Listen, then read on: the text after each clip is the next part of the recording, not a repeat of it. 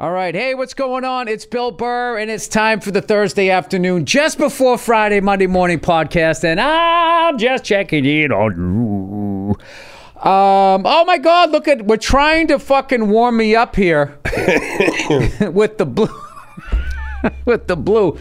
Anyway, we got a guest this week. It could have been like bluer. You know what I mean? They kind of like, this isn't baby blue. This is sort of like, is it going to rain?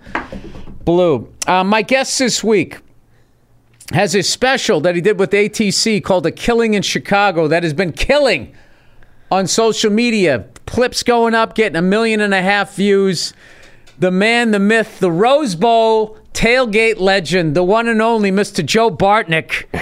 What's up, Bill? Yeah, we are here to promote. I'll tell you what's up. We're here to promote your special, and you got a miner's cough or something. What's happened with you? Yeah, I've been sick for a couple of weeks, but it's not COVID. COVID I can handle. I've had COVID like 3 times. This is worse. Oh, all right. Well, what funny bone did you just come back from? I just what did. Comedy condo? That's what my wife is claiming. I'm like, no, I was in a nice hotel. I got sick I kind of went, I don't know. Steve Byrne, the goddamn comedy jam for the Lemieux benefit. Mm-hmm. So it was a lot of fun. I actually took it easy. I took it easy until the plane ride home. You know how they simmer at like 10,000 feet and everyone's ears go? Mm-hmm. I went deaf for like a week. I still can't really hear out of this one side of my head. Okay. Yeah. There's a lot there. All right, so you were at the goddamn comedy jam in Pittsburgh. Guess what song I sang? I heard. Dirty Deeds. Oh, okay. And I heard you killed it. I did well. After my last debacle trying to do the Gambler at the All Things Comedy. Oh, no. If you can't really carry a tune, you need something up-tempo. I can't carry a tune in a suitcase. Yeah. Let alone the fact that everybody knows, like, the Gambler, like the 5 lines everybody knows. Yeah, you got... There's like a book. It's like a Bob Dylan song before and after all those words, and I didn't know any of them. He called me the morning. Hey, you were still doing the show. I'm like, oh yeah, it was a debacle. You were there. Was I there for that one? Yeah, you were there. We did it like Coyote Ugly style, like on top of a bar, and like the Chicago Blackhawks were there heckling me. It was one of the worst. I wasn't there for that. Oh, okay. No, I would have remembered that. The Blackhawks were heckling. Well, then you still killed. in your own way, right? Well, Dave Boland and his guys, so they're good people. Yeah, but it was a disaster. I'm not going to sugarcoat how awful it was. I didn't get it done. I have no one to blame but myself, and all I can do is, You go up to the podium after a loss and you take it like a man. Yeah. No, I had to take that one like a man. It was terrible. You don't blame your teammates. No, you don't. I'm not a finger pointer. Yes, finger pointers. That's a big Joey B thing. Finger pointers never win championships. They don't. You see a quarterback coming off the field pointing fingers, never have a ring. It's the guys that. What about Tom Brady? He used to rip into guys. Did he point fingers running off the field, though? I think he was more like this. He karate chopped. Yeah, that's less of a. It's kind of like a overall not you. It's not accusatory. Yes, it could be the offensive line. It could be the ref. It could be Belichick. It could be himself. And the murderer is that man right there. Not, you ran the wrong route. I don't even know if he did that. He just sort of would like lean over and would sort of like, yeah. I definitely see. I can see that. But anyway, I have to be honest with you. I am so proud of this special to have my name on it. I just feel like it's this guest starring in it as well. Oh yeah, I do a little sketch in there. That I just when I watch the clips, it's like this could have came out today. This could have came out. It's like 20 years ago. It's like timeless material. And then with the mustache and the fucking. The Russian dictator fucking you got going. It just looks like somebody's like linebackers coach went up there and did stand up, and I'm so thrilled the way it's performed. If you guys just want unfiltered, like what somebody just going up there saying what they're thinking, which I think is really something to protect. At this point, everybody's so fucking afraid that you're going to say something. But I kind of feel like that's even over. I think everyone's like, all right. Like, what did we just do for like the last fucking 5 years? We let these fucking fascist nerds who acted like they were cool people But they weren't. They just had their own They ended up being just like the people they were trying to stop, but like they were sort of warm and fuzzy about it. Did I lose you on that one? A little bit. But you know what? The thing is thank you for the compliment, but also watching you all these years, you're one of the most fearless guys out there. So how could I sit next to you? It's like batting behind DiMaggio. How could I be in the on-deck circle and be like, my shit jokes are pretty fearless, Joe. No. I get out there and I sling it. Seriously, you say right from the fucking anus. You have no fear on what you say, and I think that's the whole key of comedy. If you're scared, because you know don't what? say it. No, because my whole thing is I'm not being malicious. I'm being silly. So if you want to take it serious, take it seriously. But I mean, that's not my fucking fault that you decided then to go that route. And if you don't like it, there is literally 10,000 fucking stand-up specials that you could watch. 10,000 other ones. But, did my arms disappear into the fucking... But that's ether? Me, though, as far as, you know, I'm not malicious anything I say, you know. I know, but you know what I love the night when you did the thing? When you did the special, you still hadn't got your back surgery, right? No, that's why if you look close enough, you can see my dead leg. Yeah. So you were playing hurt. It was like deep into the fucking Stanley Cup run. And you went out there like Messier, and I was getting sick because I couldn't go to the after party. I was all run down, and I flew into Chicago. Me and Verzi surprised you, and you went out on the first one, and I remember Bertolina was going like, dude, we got it. So we were like, Joe, we got it. You were like, I just don't want to let you guys down. Big fucking St. Bernard that you are. And then the second one, dude, you went out there. There's something about like your on the final one. I just love the pacing of it, the confidence. You're seasoned and all of that, and it's just such a it reminded me of like the first time I saw you at the Punchline when I remember just going like, this fucking guy, who is this guy? This guy does not give a shit. And it's like it's kind of what I hope for in every comedian, regardless of what style, regardless of what their opinion is. What I hope every time I see a comic is like, please just say what you want to say. And how it, but you know, obviously I don't want to listen to some person that's like, you know, being like, you know, actually going up there being fucking stupid, but like just being silly and having a good time. I fucking love the special. I love the way it looks. You guys got to check it out. We've been doing how the new ones come out. You know, you put out a few clips, you get people excited, sort of like a stand-up trailer, and then I think we're going to have the whole thing up on our YouTube channel in August, and this guy's going to be headlining around the country. It's actually the middle of September. Because we're going to even it out with my week at XM Radio. Beautiful. It's your idea, the Summer of Bartnick. Summer of Bartnick. How much more can you do for me, Bill? Huh? You got my dad to the Masters. You got me a comedy special. How much fun was that? The Masters was incredible. It was incredible. Dude, the first day, I felt like I was at a Big Ten football game. It was like so fucking cold, and we're all dressed like we're going to see golf. And then the next day, it was like ungodly hot. Well, actually, next day wasn't that, but it was actually a much better day. But it's exactly what you look like on television. It's that beautiful. Yeah. It really is. Like that bridge, it's right there. Amen corner. Yeah. And all of that. Yeah, we always seem to end up on, was it 15? It's got like most guys try to lay up right before it. There's a par 3 right after it. I always forget if it's 15 or 6. If that's 15 and 6, I think that's 15 and 16 because then I think it's 14 and 15 because then it's 16, 17, 18. I forget. All I know, that was the numbers. Yeah, whatever. But you know what I did? Before we went there, I watched Jack Nicholson. They pick it up it's on YouTube, the full thing on his back 9. On the final day when he picked up, I was like down like 4 or 5 strokes, and it was just that's that one where he walked towards with the putter. Yes, sir. Yeah, it was just I watched that one. What did I say, Nicholson? Yeah. I always do that. Jack Nicholson. Thank you. Here's Johnny coming up 18. Yeah. Does an over the top. Whenever you see me lining up a pot, whatever the fuck you think, he's that's probably the most frightening he ever was. Oh, the shot. Yeah, he's nuts. Yeah. Absolutely nuts. It's scary. My daughter just had to watch that for film school. I'm like, how cool is I'm paying for this college. You're watching The Shining for fun? This is great. I know. And there's something about what's the woman who, and I just spaced Shelley Duvall. Shelley Duvall is like, you feel for her, and she's also fucking annoying. Yeah. I mean, you don't want her dead, but you want her like to go away. Yeah, like just get in the hatchback and just let Jack go fucking crazy because it just. You know what it is? I think when I watch it, I kind of, in her, I see myself sometimes when I'm just fucking playing the victim and being helpless. There's just something about it where she have a fucking bat. He's a writer. How tough can he be? Just fucking hit him in the head. It's not like he's a fucking plumber going nuts. He fucking writes shit. Right. Sitting at a typewriter. Good Lord. He's got carpal tunnel. He can't even, how does he even swing his axe? How does he hold the fucking handle? By the way, dude, tonight and tomorrow, there's a double feature at the New Beverly Cinema. Clint Eastwood. Oh. Fistful of Dollars and something else. It's not the good, the bad, and the ugly.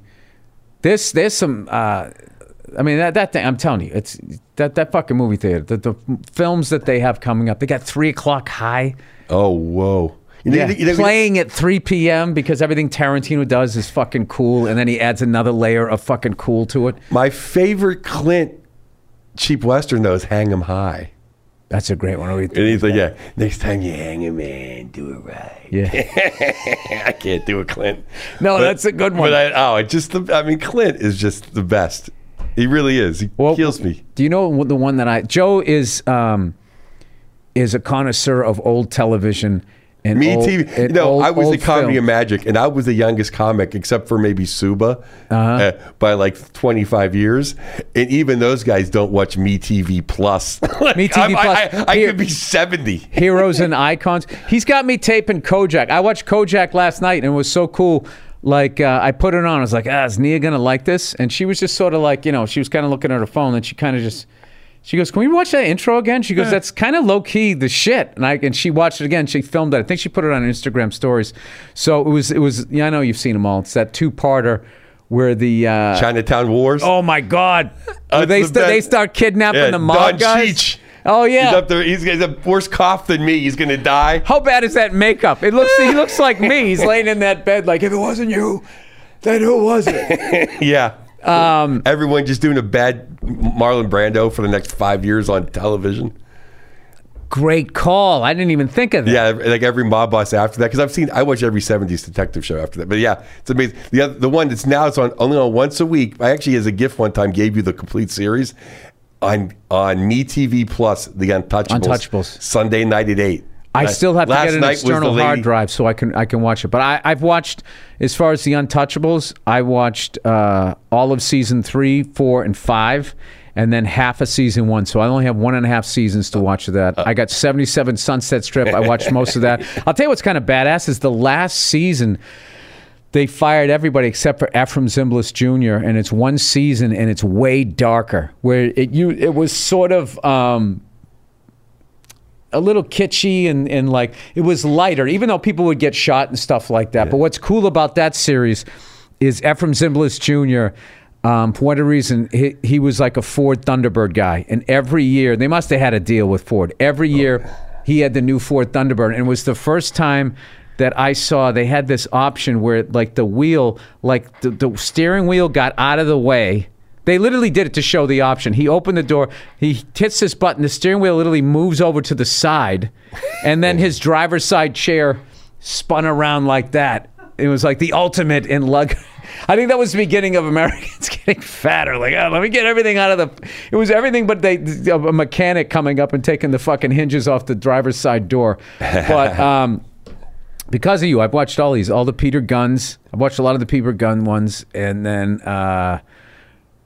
I've watched. I'm starting to get into like the Kojaks, the later seasons, but the early ones. No, yeah, the first bunch. They're all directed by Leo Penn, and he is Sean Penn's dad. No way. And that was, just when I thought Sean Penn couldn't be cool enough. I know, because when he came over and he bowed to me like great set the other night or a couple months ago. Right. I was like, yeah, 'cause you're big on too. It's like never talk to a famous person about what everyone. Hey, and I was gonna say, were you ever on the set of Kojak? Like, how sweet was? Did you ask him? No, because he was walking fast. Okay, yeah. Hey, I mean that's probably something he never hears. You know my thing. I know how to hang. I don't bother people. He's coming through because it was funny because I was actually going up to Josh. I go, hey Josh. He goes, oh Bartnick, and he punches me like he does. Yeah. And I didn't even know Sean was right behind him, and that's why Sean just turned around and bowed. And he goes, great set tonight. Oh, I was like, whoa. And then Shay was like, whoa. Yeah, that was a big night. That was some random night. We did it the Knights of Columbus there, whatever the fuck you call it. Oh, the House of Representatives. it's the American Legion. American Legion. I always combine all of those in my head. They're all good for $3 beers. Yeah, John Stites. Yeah, hook that up. I'm an honorary member over there. Yes. Me and DeRosa who have our McHale's Navy hats. Never fought in a war, but we'll come down here and do a show for you. They wanted to induct me because my whole family's veterans, so I could get in by that way. You don't want to get in that way. Well, that's like how George W. got into Yale. Well, the other thing, but my thing is, I don't need a place. I don't need a place that we play cards every night with $2 beers. Like that's just a DUI. Like I don't need that. Oh, that would be death for me. Like if I went back to that. Like I had a few really good nights of drinking there and smoking. So now I just go there and I do shows for like the troops and stuff like that. But yeah, so that night that we were there was some heavy hitters. There's some big boys. Heavy hitters in the crowd. Yeah, we had fun. I'm actually the last official person to drink with you at the Michigan-Ohio State game. That we watched at my house. Yes. We drank the Kentucky Owl. Yeah, Joe, that's your claim to fame. It's one of them. You've sent like a number of people to rehab. Yeah, a few men and 4 women that have hit rock bottom because of me.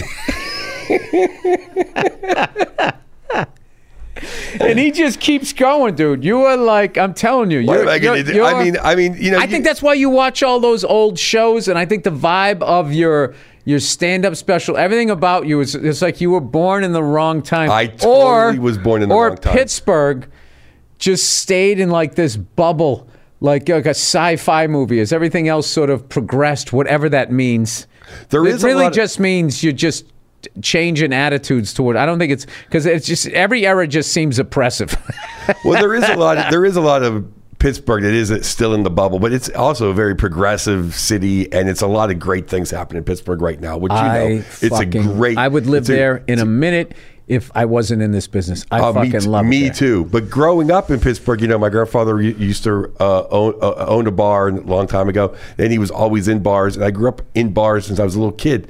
So that whole being around adults in that era, that to me is like that's what life is, being an adult. I know. So when you said that, I've continued that into my adult life, and I don't know how to be any other way. And I respect people. I'm good to people, and just chill out, relax. Yes. Have a cocktail, have a cigar. Listen to some good music. What else is there?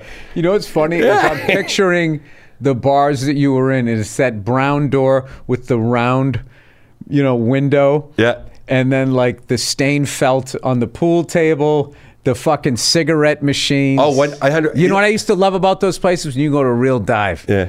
Back in the 80s when we used to try to like drink underage, is when you would get there and they'd have Budweiser on tap and they poured it to you in it was really like an 8-ounce glass. Sure. Or maybe it was like a 10-ounce glass, but it was something, it wasn't quite a full beer, and you'd just be throwing those fucking things back, and there would always be like just a couple of regulars hanging there, that just with it. Like one of the great stories I ever heard was this guy who he doesn't drink anymore. But like he basically lost everything to drink, and he told me, he goes, dude, you know what my favorite thing to do? Because we were talking about day drinking, which is what I really miss the most, is he goes, dude, I used to go out, my favorite thing to do, he goes, I'd wake up around 11, and he goes, I'd go out and I'd buy the paper, and then I'd go right to the bar, and he would get his first drink, and he goes, I would just sit there and I would read the paper cover to cover, which was funny to me because he was this really informed, raging alcoholic. And then he goes, he would drink till 4, go home, pass out, and then go out again and pass out again. And it was just doing that night after night. This guy would have died. But I mean, the beginning part though, dude. Well, that's why Miller High Life is my favorite beer, because it's the best beer to drink in the morning. It is. What is the average like when you start to get going? Oh, we've had a couple of good ones. Do you remember that time we went to that fucking? I didn't even let you answer the question. When do you start? Oh, drinking? I don't drink I don't mind a couple morning cocktails. I don't really drink. I certainly don't drink as much as I used to back. No. We've all calmed down. Yeah, but there was like a couple different levels. My Pittsburgh level was crazy. And then my San Francisco level look on the back of your baseball card. Was almost as crazy. My LA level, because as much as I drink, I don't drink and drive. So when I'm on the road or I'm back home, I go nuts. But when I don't drink and drive. So it's like, which absolutely sucks about Los Angeles. What does they get Uber for? Yeah, well, I live in the woods with my dog, so right. And my kids and my wife, so it's like, it's too far. $100, it's like Uber, it's like ridiculous, Right, you could be putting that towards alcohol. Yeah, I can stay home and drink. Holy shit! It's Helix Sleep. The Helix lineup offers 20 unique mattresses, including the award-winning Luxe Collection. The newly released Helix Elite Collection, a mattress designed for big and tall sleepers, and even a mattress made just for kids. They're going to make one for an AI robot soon. That's the only thing they got left. Take the Helix Sleep Quiz and find your perfect mattress in under 2 minutes. This is going to be everybody seeing their AI replacement. Oh, I'm not that fat. Come on. My chin looks like that. Models with a more responsive foam to cradle your body for essential support in stomach and back sleeping positions. Models with memory foam layers to provide optimal pressure relief if you sleep on your side. Plus, enhanced cooling features to keep you from overheating at night. And if your spine needs some extra TLC, they got you. Every Helix mattress has a hybrid design combining individually wrapped steel coils in the base with premium foam layers on top. It's the perfect combination of comfort and support. They really got into it, huh? They're describing every layer of this. Helix is offering 20% off all mattress orders and 2 free pillows for our listeners. Go to helixsleep.com/Burr and use the code HelixPartner20. This is their best offer yet, and it won't last long. With Helix, better sleep starts now. HelixPartner20. It's Simply Safe, everybody. Well, it's official. Fall is here. If you're like me, you're settling back into busier routines. With the kids at school and spare time filled with soccer practices and seasonal activities, your home may be sitting empty and vulnerable. That's why I recommend Simply Safe Home Security and their revolutionary home monitoring innovations. 24/7 live guard protection. It's designed to help stop crime in real time. Now, if an intruder breaks into your home, Simply Safe professional monitoring agents can actually see, speak to, and deter them through the Simply Safe's new smart alarm wireless indoor camera. 24/7 guard protection is made possible. They should keep their mouth shut until the cops get there, and then they just go, and your life's gonna suck in 3, 2, 1. Get on the ground. Anyway, 24/7 live guard protection is made possible by the new Smart Alarm wireless indoor camera available with a Fast Protect monitoring plan. The new Smart Alarm indoor camera is the only indoor security camera that can trigger the alarm and instantly deter intruders with a built-in siren. You know what they're going to do next? They're literally going to have a drone operator for when the guy runs out of the house and goes into his car and just follow him down the street. That's what they got to do. It's a physical privacy shutter to provide protection when you need it and privacy when you want it. 24/7 live guard protection and the new Smart Alarm indoor camera works seamlessly as part of the Simply Safe system to keep your whole home safe from break-ins, fires, and floods. How do they keep it safe from floods? Even the water listens to them? Install your way. Do it yourself in about 30 minutes or have a Simply Safe expert set it up for you. Either way, it's easy to protect your home. For a limited time, get 20% off your new system when you sign up for Fast Protect monitoring. Visit simplysafe.com/Burr. That's simplysafe.com/Burr. There's no safe like Simply Safe. No. The other night I was out and I was getting from this deli, I got like some vegetables and this little meat pasta thing because I was editing this thing and I was had to get something to eat, and there was this woman and she was standing there with a bottle of vermouth at about like 7 o'clock at night. I was like, "You making martinis?" She's like, "Yeah." I go, "Oh man, I miss those days." And she goes, "What do you?" I go, and she goes, "Well, one of these is dry and the other one's more like sweet. What should I get?" I go, "That all depends on, are you a Coke or a Pepsi person?" She goes, "I'm Coke." I go, "Get the dry." And I was thinking Bartnick would love that. Well, dry is for the gin, and the sweet vermouth is for Manhattans. Martinis are dry. Yeah. I just go for like the bite. I like I did anyway. I still do. Was extra vermouth, like plenty of vodka, and whatever the fuck that you put in to make you feel you're not drinking booze. Was that just? Well, that's vermouth for me. Is that vermouth? Well, you're supposed to put a few bitters in. Is that what? Yeah. I don't.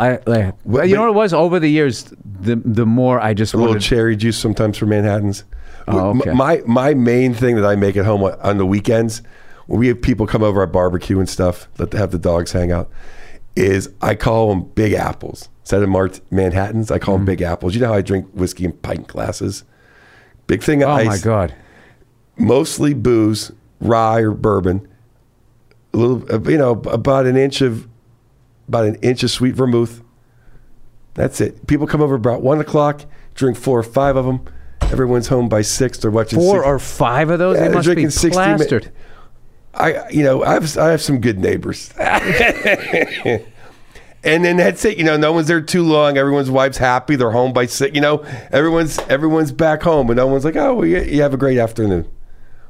There was something about the way people lived back then. I mean, everybody died in their 60s, though, it seemed. Like when I watch those shows, I get this morbid curiosity. I always look to see is everybody on this show dead?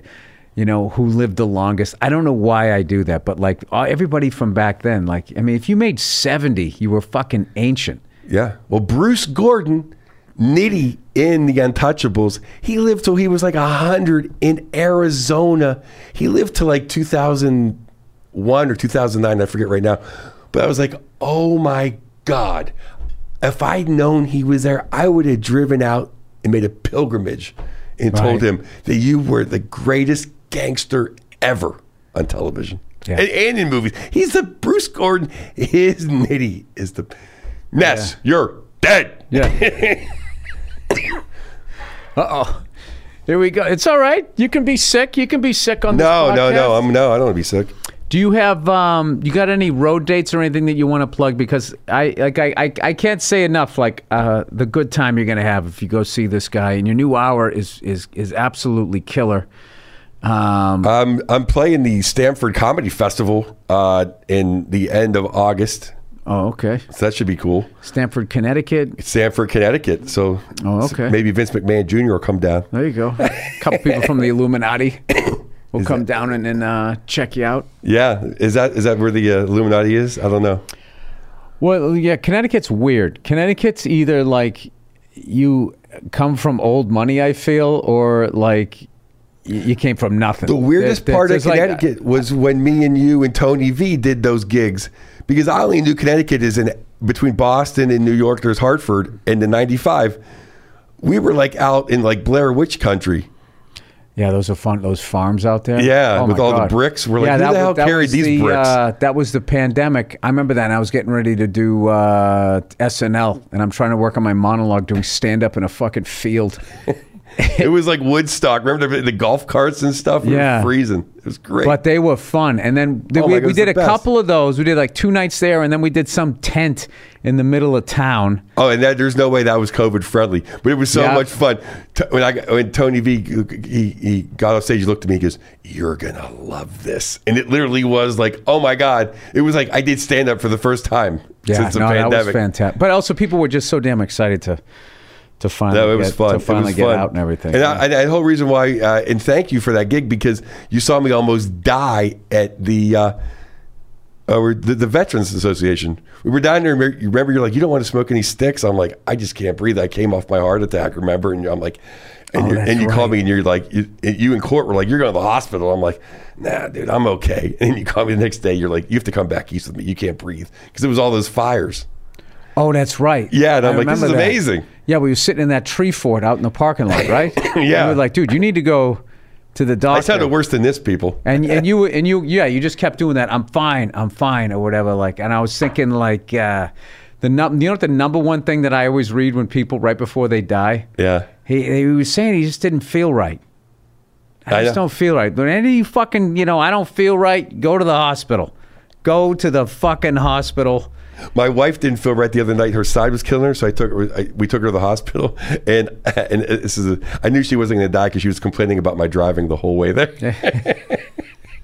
Or maybe that was her swan song. Yeah, I'm like, if you only had 5 minutes left, you wouldn't care. I went through a red light. She's like, I heard this doctor say one time, one of the things that he learned from somebody was people know when they're dying. Really? So if they're like, I'm saying, not like if you're going to drop dead, but I'm saying like if you did a procedure on them and they're going like, I'm telling you, I'm not fucking, like they know, and you have to listen to that. It was this amazing story that a buddy of mine told me where this doctor, it just stuck in his head and he was out to dinner. He's like, I gotta go check on this patient. He went there and he got there right before the person was going to fucking, there's all this fluid in the neck or some shit like that because he had done some procedure on him and blah, blah, blah, blah, blah, all that type of shit. Isn't there always the morbid stuff, though? You always hear people like they wait for their cousin to come and see them or their dad. There's always people that hang on until it's like, oh, they wait for their kid to get married or until their wife comes home. Walter Payton. Remember Walter Payton? Like he was just hanging in there because he felt like he needed to be there for his whole family. He's being the father figure and everything. And she said to him, listen, it's okay. Yes, that's what okay. people... Oh, my God. Said it was okay for him to let... I mean, what a thing for his wife to say to him. That's how tough he was. You think he buried him in his kangaroos? I know. He was the best, dude. Running up those hills, sweetness.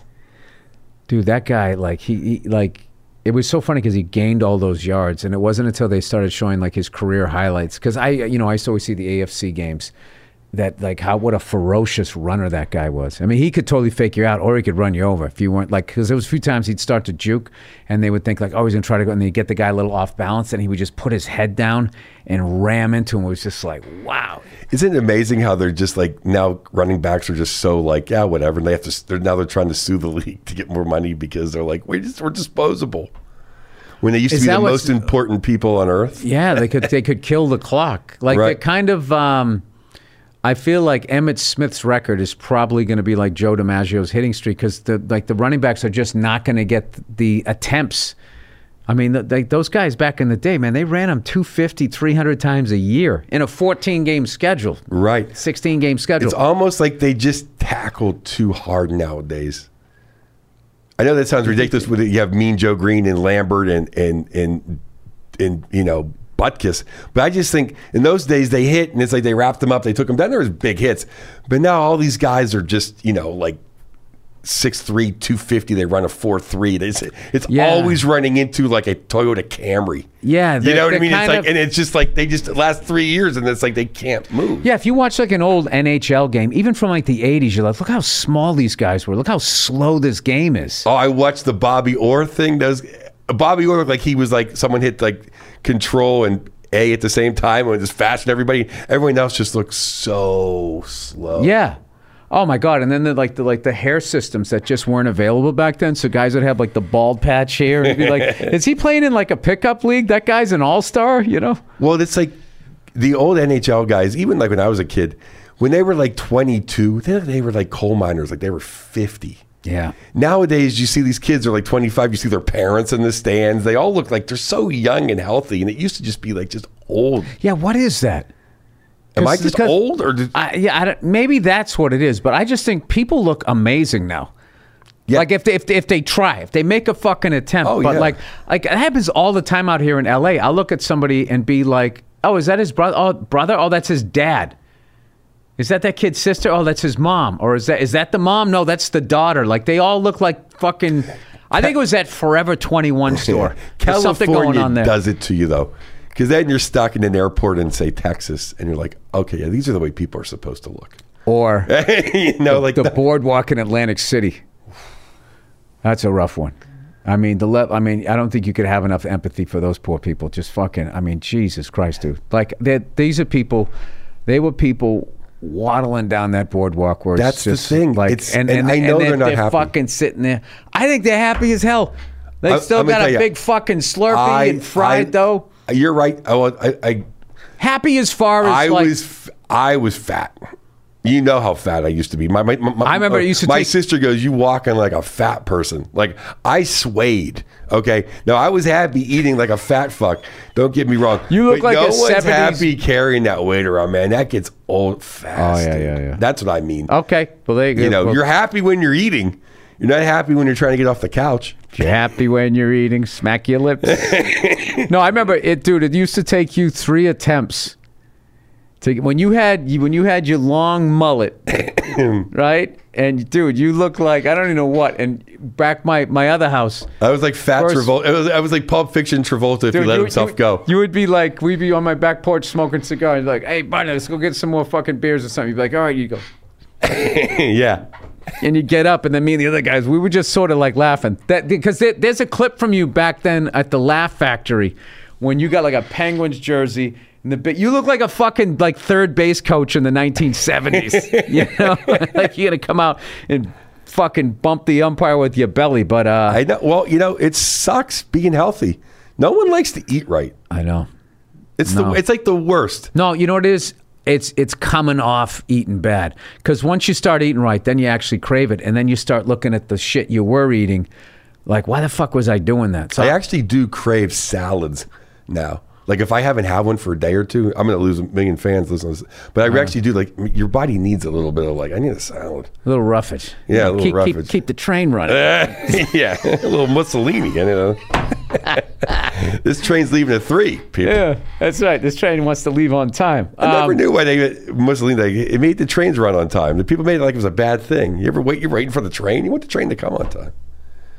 Well, that is the thing about dictators, and I think that's why there's a lot of people like, I love getting like a Russian cab driver and shit. Like they are so like they love Trump going, I like him. He's got balls. He says what he wants and everything. It's just like, no, dude, you just grew up under these, but they're not used to like all of these people chiming in. Look, who's kidding who? Neither style works, but it's all whatever you're used to. But like a dictator can get shit done. Right. Can just get shit done because no one can say no to him. So there is this speed at which that a dictator can work at that someone in a democracy just can't. But democracy. But then you got to hope that you have like I thought Gorbachev had a good heart. Democracies work when there's like Italian guys smoking cigars in the back room that kind of tell people what to do. That's what democracies were. In the old days, 20s, 30s, 40s, 50s, things got done because it's like, hey, you got to do this. And that's it. Yeah, but you know what I mean? It's like, or Irish mob, whatever. I wouldn't glorify the mob. I would say what I would say get stuff done. Like, what happened was what the mob was doing, which was so fucking horrible for so many people.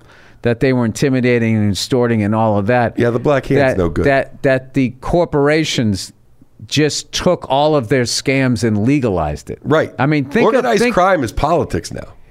It's corporations. And the corporation is the Don. And like politicians aren't even the captains. I feel like they're the soldiers at this point.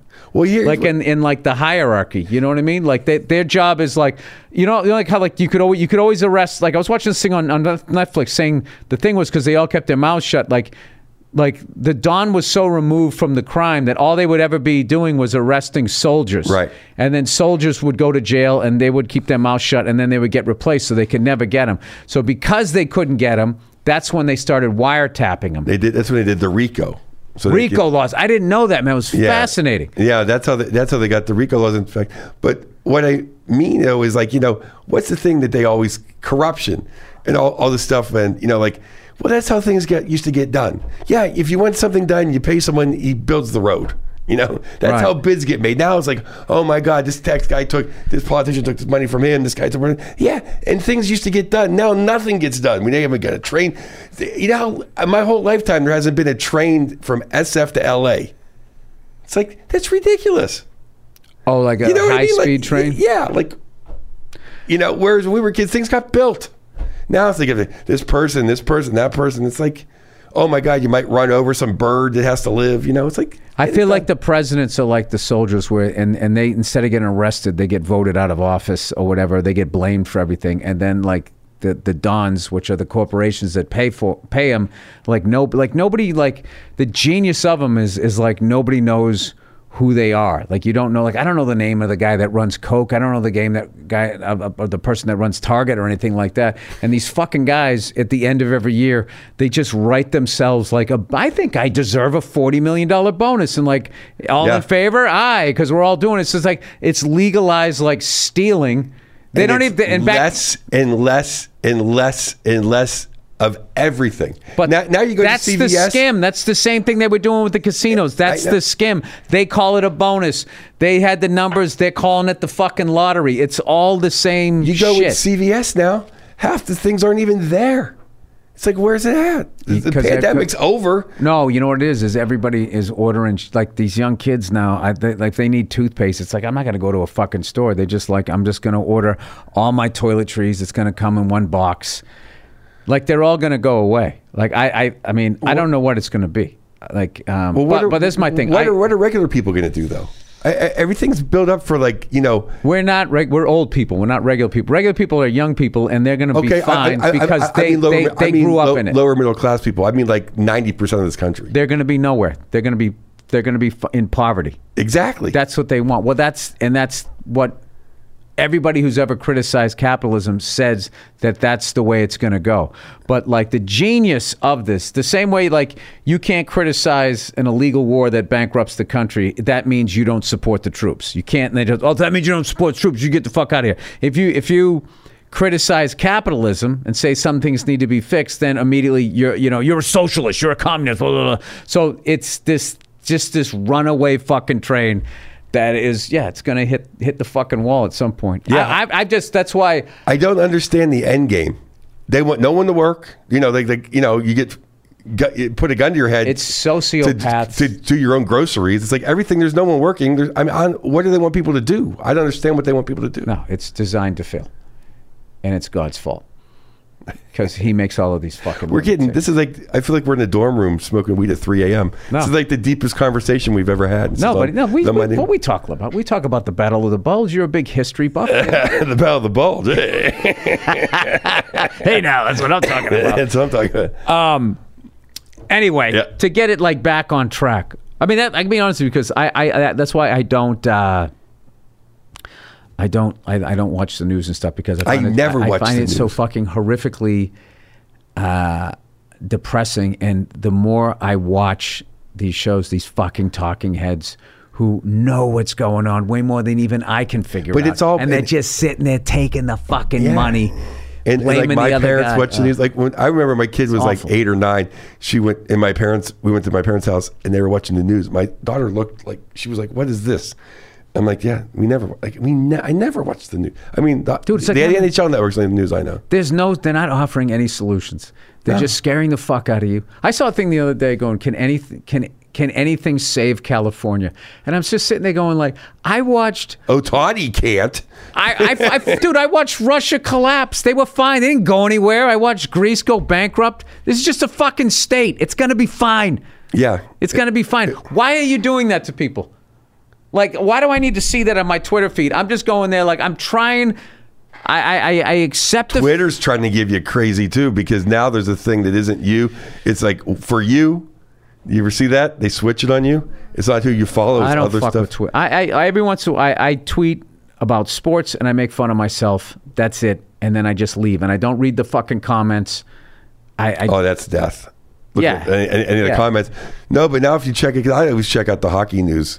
And now there'll be a thing called For You. And there all you see is like train wrecks and just crazy stuff. No, I like Instagram.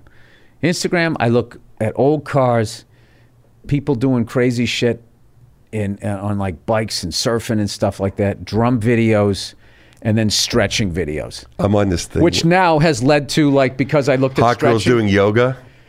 But I never click on those because if you click on one of those fucking things, they'll make you look like a perv. Like that's all you're into. Unfortunately, I'm in that. Dude, you think I haven't been there? Every chick with a fat ass and everything. So I was like, I gotta get away from this.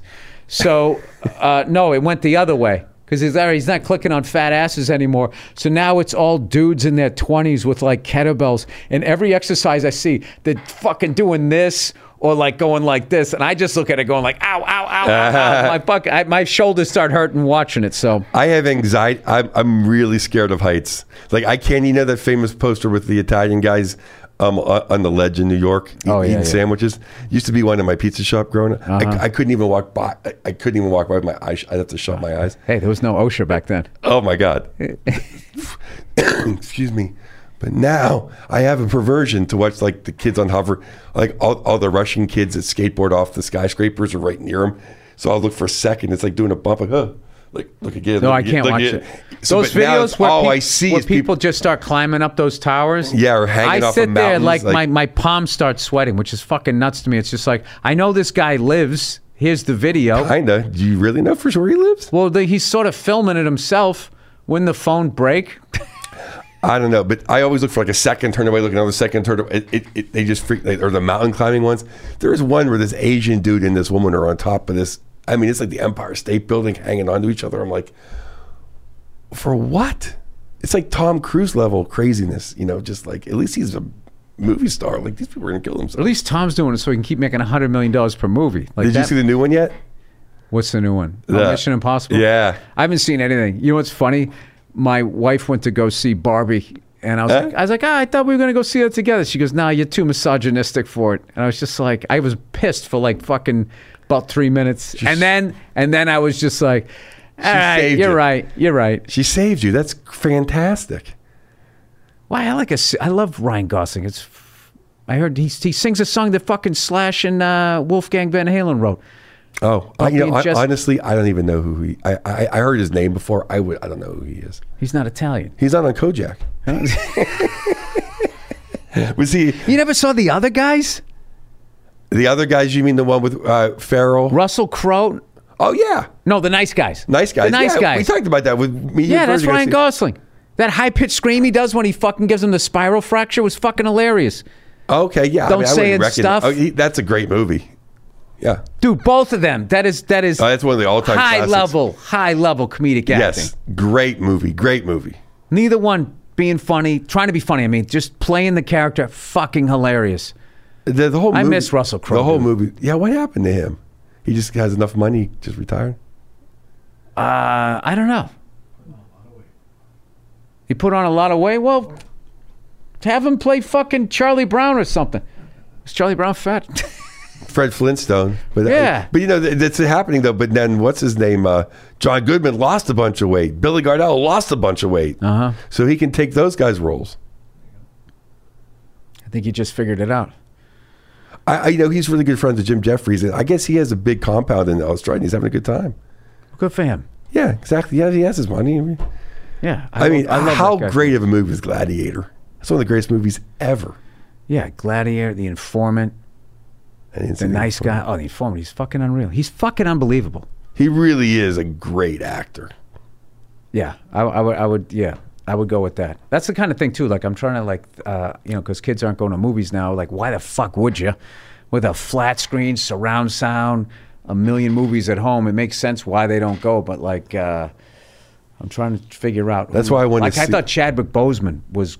Rest his soul. I was like, this fucking guy is unbelievable actor. And then, of course, he ends up passing away. So I'm trying to think, like, as far as kids, like, where the next ones are going to be. Because it was always great when, like, the next Sean Penn guy came out. You're like, oh, my God, who's this person? Well, they don't make movies. That's why, like, when you watch, like, watching the old Untouchables last night, and they had the chick from Bewitched. Mm-hmm. She was acting. Like, people, like, Sean Penn had to be in movies where people acted. Now it's like, you're just a superhero. You're not acting. Yeah, those things. I'm not saying. Hey, I don't know anything about acting. No, I know what you mean. But you know what I mean. It's not like you have to do all these emotions. It's like just green screen. Yeah, you're just like you have funhouse shit. Yeah, it's different. Can't miss Back and By Day to be Aquaman. Yeah. Well, unfortunately, we are out of time. Joe, I love you, and I love you too. Thank you for everything. This special that he made. This is your masterpiece, dude. This is the best work to date. And your new hour is even better.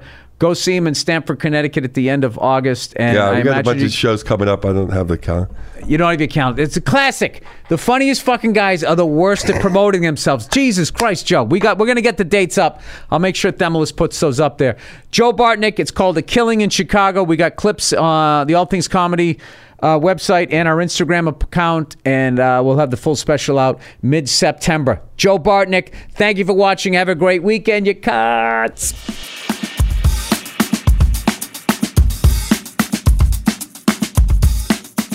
Hey, what's going on? It's Bill Burr, and it's the Monday Morning Podcast for Monday, September 21st, 2015. What's going on? How are ya? How you doing? I just yelled that like You know, like your mom would yell down the street, Jeffrey, come to fucking dinner. Remember that shit? When you could play outside, you know, without adult supervision because people weren't afraid that there was a fucking pedophile behind every goddamn tree. Remember that shit? Your mom would come out, we had like a dinner bell, and you and your 12 brothers and sisters would come running up the fucking driveway like cattle. You don't remember that shit? Yeah, you guys all just fucking, the day fucking started, right? Your mother would just open the door like, get the fuck out of here. Get out. That was like parenting back then, during summer vacation. They just opened the door and they let you outside. They did the same thing with their dogs. There was no leash law or anything. You just had like neighborhood dogs. They just fucking walked around. And that's the same thing they did with kids. They just opened the door, get out, go outside and play, come back at lunch, right? And after lunch, you go back out again, you know, and then they'd be, all right, come back out, come back when the street lights come on, come back, you know, when it gets dark or whatever. Watch your little brother. That was it. I think parenting was a lot easier back in the day because you were allowed to just send your kids outside. Just having them standing in the backyard like those fucking llamas. You ever see that shit? You drive down the street and you see a fucking llama. There's so many goddamn llamas in this country. I don't understand it. They're not indigenous to this country, and I don't know how people are making money off of them. You don't ever see that shit in the grocery store, do you? You know, llama steaks, llama shanks. It's like that fucking guy in with the shrimp boat in that fucking movie with Tom Hanks when he had this George Stalin haircut. Joseph Stalin. Forrest Gump. I don't know. What the fuck am I telling you? Yeah, you can just fucking send your kids outside. All right. Get outside. You filled them up with sugary cereal and you just sent them outside. And then you went outside, you ran around, and you just ran into other kids. And then somebody had a book of matches, and then you just lit the woods on fire. It's basically, I mean, I'm fast forwarding through most of my childhood experiences, but that's basically what you did. They just fucking let you out. That seems pretty cool to me. If you were a stay-at-home mother, right? You got 4 fucking kids. You're going out of your mind. You're going out of your mind, right? Your husband goes to work every day. What's he do? He's a milkman. He's a postman. He's something that has a man at the end of it, right? Because jobs were for fucking men back then, right? They had it figured out. Hey, sugar tits, you stay... You stay home with the kids. Hey, don't you backtalk me. I have a penis. You shut your face. Quit your crying. Quit your crying in front of the kids. You fucking stay home. All right? What are you crying about? Didn't I buy you an oversized jar of Fluffernutter in the cabinet? What do you got to do, huh? You got to grab some fucking white bread out of a bag. You got to take off the twisty tie. That's your big part of your fucking day you're bitching about. I got to deliver milk to everybody. It's in fucking glass bottles. Do you know how much pressure that is? Right? He just fucking leaves her at home. He goes off to work. He's a fucking milkman or a postman, and somehow he can afford a house. Because the bankers were actually semi-regulated back then. The upper 1%, the fucking lunatics up there that fuck each other at these parties wearing owl masks and whatnot. Something with horns on it. Right? Walking around wearing sheets. These fucking guys, the middle class, you could have a stay-at-home mother, a stay-at-home wife. So you went off to work in your fucking truck in your silly little uniform looking like a character actor on Alice, right? And then she fucking stayed home. What does she do? Everybody gets up. She's like, oh, Jesus Christ, right? She takes out a pack of fucking Pall Malls, some Cools, maybe some Marlboros, whatever the fuck some Winstons. What the fuck did women smoke back then? You know what's so funny? There's so many comics out there that do jokes about what black people smoke, Pall Malls and Cools and all that I don't even know what. White people were Marlboros, Winston, Salem Lights. Is that what it was? My parents never smoked. I don't fucking know. So whatever. You take out a cigarette, right? So you got your bathrobe on. You got your fucking weight all on one leg with your hand on the same hip, right? Stirring yourself up a cup of Joe. All your maniac kids come down the stairs or up the stairs, and maybe halfway up the stairs if you and then they're on a landing at the front door if you lived in a split entry. I don't fucking know. I never understood the split entry. You know what I mean? The split entry is the house version of, you ever see those people that have like really long torsos? They have the torso of a 6'4" person, but the legs of a jockey. You know what I mean?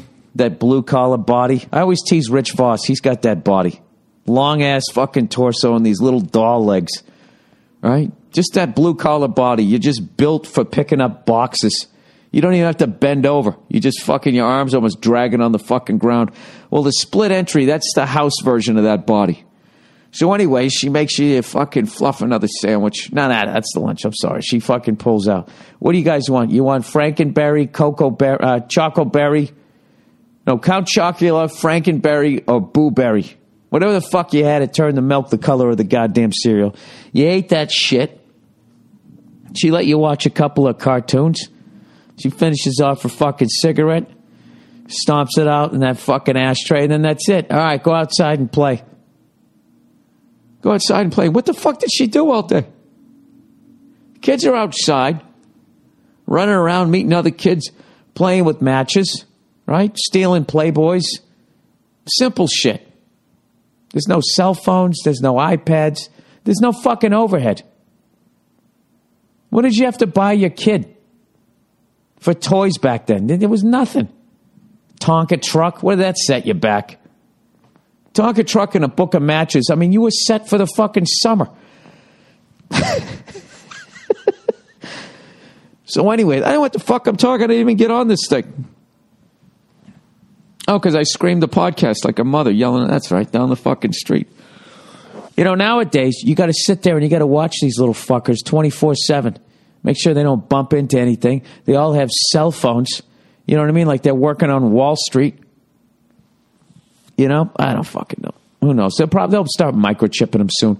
You know, somebody sent me an article about this this healthcare provider somewhere over in Europe that was giving out this band that had a microchip in it, and it tracked everybody that was insured. They were testing it out to track people that were insured by this healthcare provider, and it basically tracked your activity throughout the day.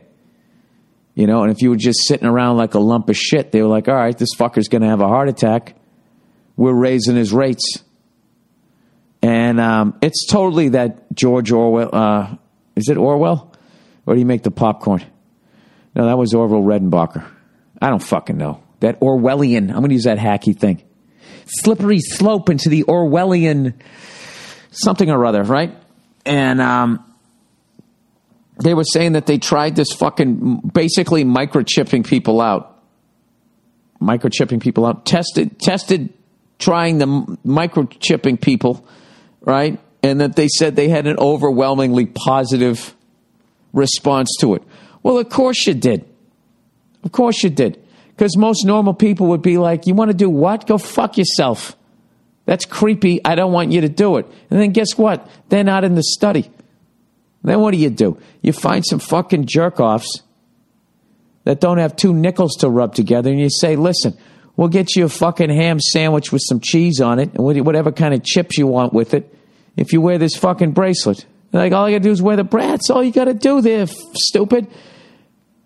And then in the end, they get a sandwich out of it. Of course they're going to say they enjoyed it.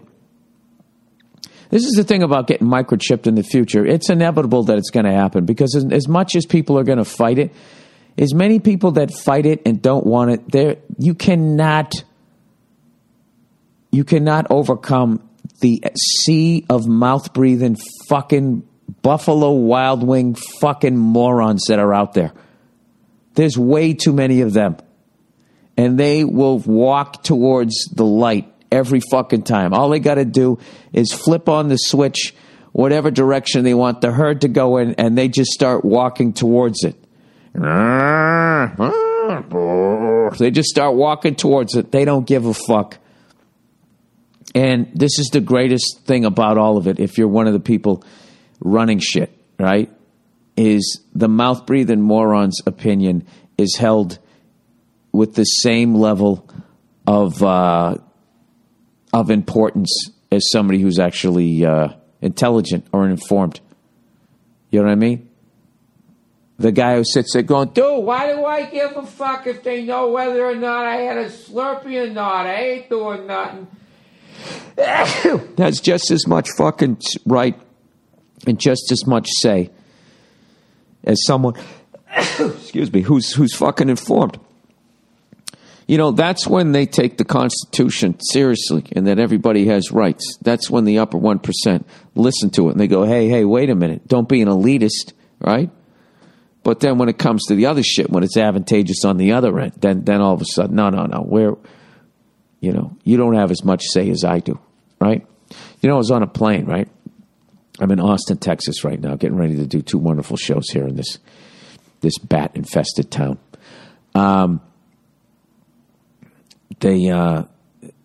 Somebody had left in the pocket in the seat in front of me, right? The seat pocket in front of me, this book on a magazine that was just dedicated to yachting. And I got to tell you, it was one of the most fascinating fucking magazines I've ever read in my life. I don't know shit about the sea. I don't know shit about boats. But just looking at this magazine, knowing that there's like people that read that magazine getting to be like, yeah, you know what? I'm going to buy that yacht. So in the yacht world, what I learned, okay, and this is someone who doesn't know the difference between port and starboard.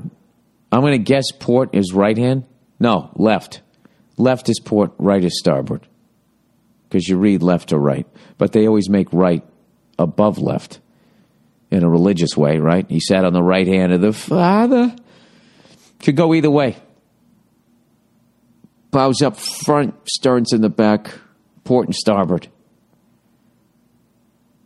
I don't fucking know. I think port's left. Sounds really quick. Port. Left. Devil, right? Fuck you. You don't card. Starboard. Oh, that's what we all are. Anyways, let me plow ahead here. The whole fucking thing was about the size of your goddamn boat. Who's got the biggest fucking boat?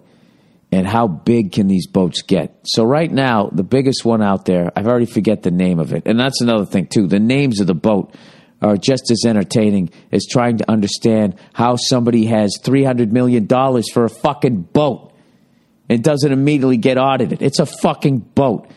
That is just an absolute money pit. The second you buy that fucking thing, there is nothing you can do with that boat. I guess you could rent it out, you know, to Jay-Z and Beyonce. God knows they're always out on a fucking boat, right? Dressed in all white linens. How could you make fucking money off of that? This thing was like, the biggest one they had was almost 600 fucking feet. And what I learned is that basically a yacht cost $1 million a meter. Now we're going from standard to metric, and I've just completely fucked myself here. But as far as I know, that fucking boat, basically it costs like what Seinfeld made when the entire series went into syndication. All of that money. $500 million for a fucking boat. And then you got to have you need like 100 people just to run it. That's the funniest shit. So even when you're on it, like, honey, let's just take the boat out. Just you and us. You know? Let's reconnect. Just you and us. You and us and 100 other fucking people, right? It's like you're doing an episode of The Love Boat, but nobody else showed up except for the whole crew. It's got to be weird. Knowing they're all listening to you fucking, right? Some guy, 200 fucking yards away, wherever the fuck he is, with a big, dumb, tall hat, making you a sandwich. He's got all this extra food. It's just for you and your wife. Anyways, I was reading that. And I was just like, how the fuck could anybody legally make enough money? I was trying to think of the ways. Well, you could start Facebook. Even then, that dude from Facebook, what is he worth? Let's say he's worth $3 billion. Are you going to blow $500 million on a boat? That's still a sizable chunk of your fucking fortune. You know what was the coolest part of the magazine? Was on the front, like, you know, it was somebody's personal magazine, obviously, and there was where, like, the address was supposed to be, was taken away, was torn off. And I was like, I was wondering, like, where they lived, you know? 666 Illuminati Court, Connecticut, someplace in Connecticut. I always feel like the Illuminati lives in Connecticut, right? And then they, like, helicopter into Manhattan. No, it doesn't even make any noise. Whoosh. Like, they got some stealth helicopters. I'm really going off the fucking rails here, aren't I? So you got to be asking yourself, well, Bill, well, you know, you're sitting there crying poorhouse. Why the fuck are you sitting in a section of the plane that has yachting magazines left behind? You know why? Because I did 23 years on the fucking road, and I got miles, baby. I got status. Fuck you. I flew in the back of the plane for 20 fucking years with you goddamn animals. Okay? And I got the fucked up left knee to prove it. I'm never sitting back there again with you animals. I swear to God. I'm never doing it again. You know why? Because I think I'm too good for you. Anyways, let's get to the, let's do some reads here. Now I got to fucking type in my goddamn password. What the fuck? I hate how you got to have some capitals in there too, you know? Because then what? You know, then it takes for fucking ever and ever and ever, and then well, how the fuck is that? Every time I go to type in my password, it's fucking wrong. Nope. And I left it on the capitals. This is how long it takes me for me to type them. I'm still trying to do it. And now I'm sitting, and see, this is how fucking dumb I am, and I sit at the front of the plane now. That should give you hope. Did I do it right? No, wait a second. All right, capital. No, capital. There we go. No capital. Come on, Bill. Come on, Bill. Come on, give me a winner. Give me a winner and hit it. Yeah, all right, let's do some advertising here. Sorry about that. All right, that was sort of painless, wouldn't you think? Let me close this. No, I don't want to save that. I don't want to save that at all. All right. So let's get back to the podcast here. Let's talk football. What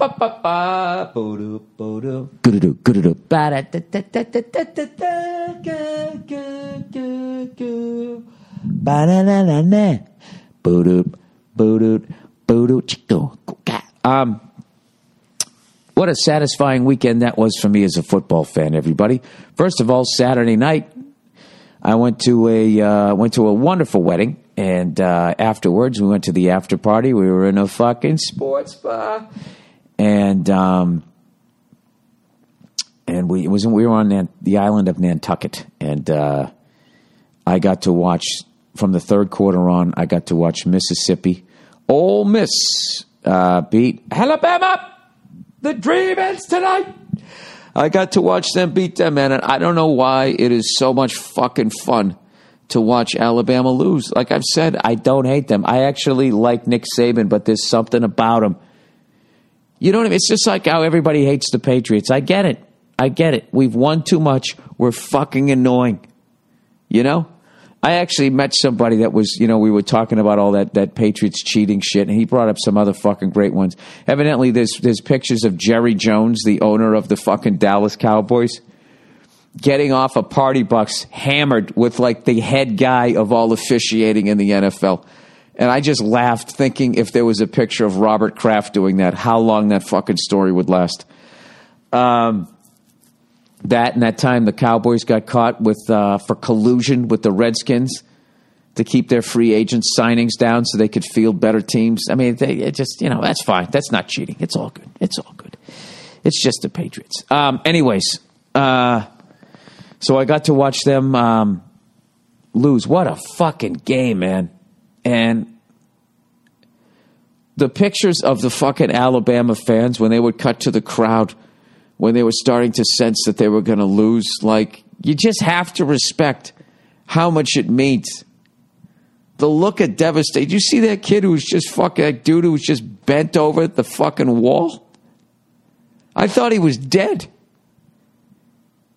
I watched that shit and I just fucking, that's why I love sports. Because it's so fucking stupid that we give a shit to that goddamn level. Yet we do. And I love watching SEC football because, I don't know, there's a level of passion of the fans. And I know I break the Alabama fans' balls. I don't give a fuck if you win another championship. I actually kind of in one way want to see Saban do it and win the most just so I can say that I watched the greatest college coach of all time. But in the meantime, every time you play, I can't root for you.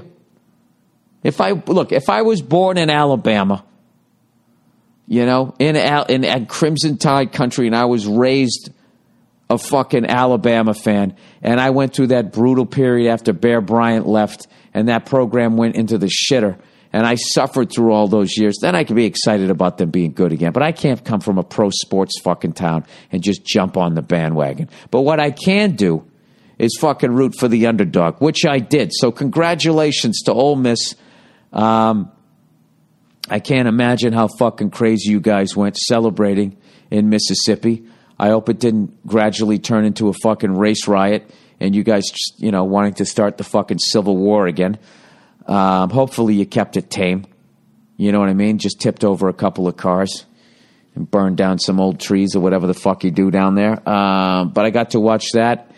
And I was actually traveling to Austin, and I got to watch the first quarter of the Patriots game. And, you know, it was just fucking great. Just watching, you know, we're going to be the loudest fans and then having nothing to cheer about because all of a sudden it's 21-7 Patriots after the Bills just walked down the fucking field. Totally fucking enjoyed that. And once again, this has nothing to do with Bills fans. It just has to do with the fact that the amount of shit that Bill Belichick gets for having no personality, you know? Like, these fucking sports journalists don't know exactly what Belichick's doing. They know that he's figured them out. They know it. And he's not going to let them in. He's not giving them any bulletin board material, I should say. And Rex Ryan, they always say, oh, you know, this guy, you know, he's not afraid to say what's on his mind. That's how they paint him. They just egg him on to keep saying dumb things. You know what I mean? For the life of me, I don't know why Rex Ryan talks the level of shit that he does, but I'm so happy that he does it. I'm so happy that he does it. It's just like, there you go, Rex. There you go. Piss off Tom Brady. See how that works for you. How does almost 500 yards passing, how does that feel this morning there, Rex? Keep talking shit. You know what it is? I really feel because his level of insecurity outweighs actually even winning the game, that he has to shout down his own fucking demons. Having said that, you know, as much as I give Rex shit, I know he's a great coach. I can't say great. He hasn't won a Super Bowl, so he's a really good coach. And he has a great defense, and you know, they're going to make their adjustments. I think actually next game will actually be even closer. Obviously, it's kind of weird. Like his shit talking made that a close game because the Patriots, rather than just handing the ball off and running out the fucking clock, we kept throwing the fucking ball because it wasn't enough to beat them by 21 fucking points. We wanted to beat them by 28 or 35. So actually, his shit talking. If you looked at the end of the game, the fact that, you know, the game wasn't that fucking close, you know, that we only won by 8. We kicked the shit out of them. And then like dopes, we kept throwing the fucking ball, putting us in a position to give it right back to them, which we did. And then you go into the prevent, and then all of a sudden this fucking inept quarterback who throws the ball fucking 90 feet over everybody's fucking head all day long, all of a sudden looks like Joe Montana. So, I don't know. I'm psyched that happened. And, you know, I hope, you know, when the Patriots go to play him again, I hope Rex talks a bunch more shit, which you know he will, which will get the Patriots even more motivated to beat them. I just don't understand it. And these stupid fucking If you really listen to the guy, he's not saying anything. The players on his team, they're not saying anything. They're just stating the obvious. You know, we're not afraid, okay? They're not going to just step off the bus and we're going to give them the win. You know, we're coming out there to compete. Oh, are you? Did you not compete? Did last week you didn't try? It's the fucking NFL. You should be doing that every fucking week. To steal Kevin McHale's great quote way back in the day when he played for the Celtics. I remember, you know, they were in some playoff series and they kicked the shit out of the other team the first game. And then some of the other team starts talking shit, going, you know, we're not fucking around. They better be ready because next game we're coming. We're coming. And Kevin McHale goes, you should be doing that every night. This is the NBA. It's fucking hilarious. Anyways, so there you go. Keep talking shit, everybody out there. And Buffalo fans, my condolences. You know what I mean? I know Rex is a very charismatic guy, and you wanted to believe him. You wanted to believe him. I know you did. You know what's great about the Patriots winning is now I don't have to hear from Shred and Reagan out there in Buffalo. And I hope somebody sends you this fucking clip there, fellas. How you guys doing? How many times did you guys almost fucking set up a phone call with me? Shred and Reagan, two of my favorite people in the radio biz here, you know, as I travel the country. These fucking guys they only call me when Buffalo beats, you know, what do you got? You got the Sabres and the Bills. You don't got a lot out there. If they beat the Bruins in like a playoff series, which I can't remember when that fucking happened, or if the Bills had beat us like twice. I remember when Drew Bledsoe went to the Bills and they won that home game when they beat the crap out of us. I got a phone call then, and then there was one other time. It's hilarious. And all they do is just talk about what a piece of shit Bill Belichick is and all that. And I just laugh at him. So I got to think after that opening drive when you went 80 yards, went right down the field, your index finger was quivering. We got to call him. Hit send. Wait a minute. Patriots go right down the field. Give you the old right there, Fred. 3 and out. Go right back down the field. Another right there, Fred. Right? Another 3 and out for you guys, or a pick, whatever the hell it was. Malcolm Butler's amazing interception. Malcolm Butler, right? It's fucking wonderful. So, anyways, I got to tell you got to put Matt Castle in. You know what I mean? Matt Castle did great with us when he was managing the Patriots while Tom Brady was out, right? So I still don't think that, you know, if we go and play the Bills again, that we definitely win the game because they got Matt Castle. I still think, and I know that Rex is a good enough coach if he has a good defense. But I think the great thing's going to be if he just keep talking shit, Rex. Keep talking shit. Do you know how dumb it is to talk shit in a professional sports league? You know what I mean? Like you're actually intimidating somebody else. Those are professionals. They're not afraid of you and your Nutrisystem, Rex. They don't give a fuck. Oh, you're going to blitz? All right, so whatever. So I got to watch that shit, and that was very enjoyable for me. And it was wonderful. I got a bunch of tweets from fucking Buffalo fans taking on the personality of their head coach, and just watch them slowly drop off after that opening drive. You know, it's so funny. And then to watch them slowly come back as we almost fucked up the end of the game, and then to just watch them disappear again. It was really enjoyable. You know, it's like when I was in Nantucket hearing the surf. That's all it is. That beginning sound is Bills fans before the game. That end sound is them at the end. So anyways, old Freckles has got to get back on the wagon. So I'm totally off my diet.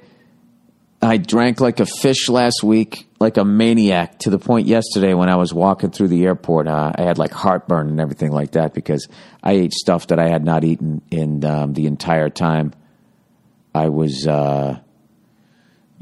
dieting, trying to lose the weight. I was drinking beers. I was smoking cigars. I was eating chips, ice cream, the whole wedding cake, the whole fuck. I just chowed. And so yesterday was the big day. Well, yesterday I was like, I'm going to be traveling all day in airports, so I'm not going to eat healthy. So I just was like, all right, well, we got a three-headed monster here. We got sugar, salt, and booze going on right now. Let's chop one head off. So I was just like, all right, no booze today. So, and I'm doing this run of dates through Texas. So there's some friends coming out tonight. So tonight I'm going to have a couple of drinks. The rest of the week I'm having none. And then in Toronto I have some friends up there and I'll probably have a couple of drinks. But the second that is over, I am back on the wagon again for at least until mid-October, if not until the night of the Madison Square Garden show, depending on how I feel. I actually think this is what I'm going to do. I'm going to go, after this thing is over, I'm drinking 2 times on this trip. Then I'm back on the wagon, except for on October 17th. I'm back on the wagon until Madison Square Garden. That's how it's going down. October 17th. Why? Why are you going to drink that day? Because I'm going to I'm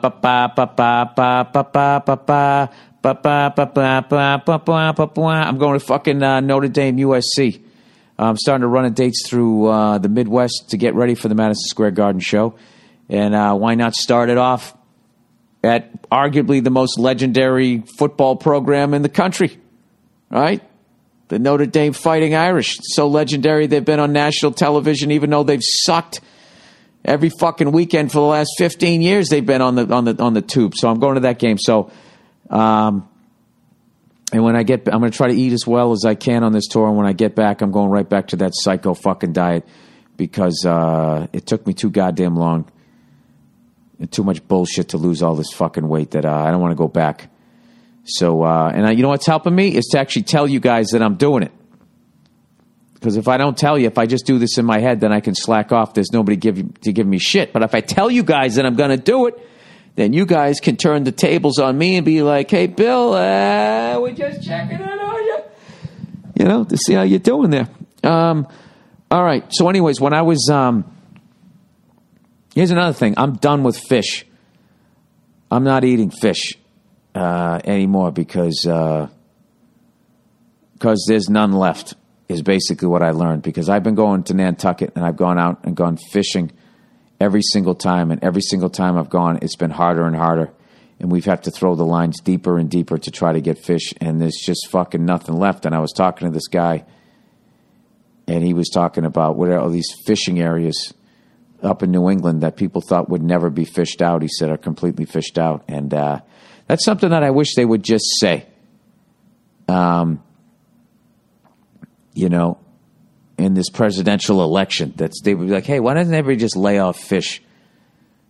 Go real easy on the fish for like the next fucking decade. Let's just let them come back. There's nothing wrong with eating fish, but there's too many fucking people. Let's just fucking lay off it. We can make cows and chickens. We can force them to fuck each other, and we can eat those.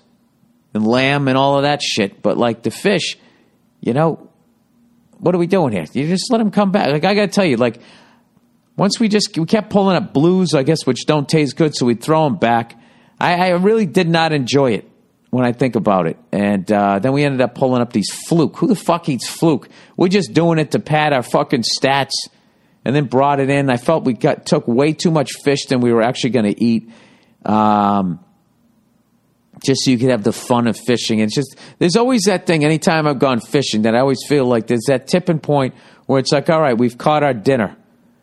And now we're just killing shit just to kill shit. And I always feel like a fucking chimpanzee then. You know what I mean? I feel like, we're acting like a bunch of apes. If you watch, I fucking hate chimpanzees. I can't fucking stand them. When they do a real documentary on them, I see so much fucking sadistic human behavior in them. The way, when they go out and they kill another monkey I watched one time just standing on the thing's fucking back, just digging into its back, pulling out flesh. It could have just killed it, but it was actually getting off on hearing the other thing screaming. And there's so much fucking sadistic human behavior in it. I hate them. And I just felt like when we were still pulling the fish out just to be doing it, I felt like we were a bunch of chimps, like we should have been doing that, walking around that weird chimp walk, fucking punching our chests. Maybe I'm over fucking reacting, but I got to tell you, my favorite part of the fishing trip, other than watching one of the guys I was with pull in this beautiful bass, fucking gorgeous fish that I knew we were going to cook up and eat and that would feed all of us, was when there was a school of porpoises that was swimming along the boat. I actually took video. Something, I don't know how to do it. I'll give it to my guy. Maybe he'll be able to upload it correctly. But that was the best part of it, personally. It was fucking amazing, man, watching those things cutting through the water like a goddamn sports car. That was the best part. But killing the fluke, when we were taking up the fluke, man, those stupid flatfish, I just felt like I was beating up a 3-year-old. So anyways, let's do some of the reads here for this week. Hey, by the way, if you want to send in a question here to the podcast, the way you send it is to bill@themmpodcast.com, and that's all lowercase except for the M's in MM Podcast. Bill@themmpodcast. Did anybody watch the Emmys last night? I didn't watch them. I was traveling, and evidently somebody gave some powerful speech. Some woman gave a speech about racism and all that. And, of course, the crowd went fucking crazy. And I don't fucking get that moment.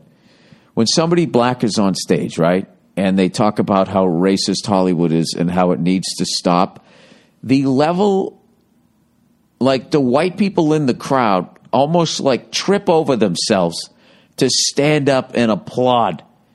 And it always comes off so fucking phony to me. Like the level that they're screaming and applauding and crying and doing all this fucking bullshit. It's just like, you guys are the guys who are running the shit. I'm not talking about the actors, but there's like showrunners in the crowd. There's heads of studios and all that. It's like, if you really gave a fuck to the level that you're acting like you're giving a fuck, the person on stage wouldn't have to be making this speech.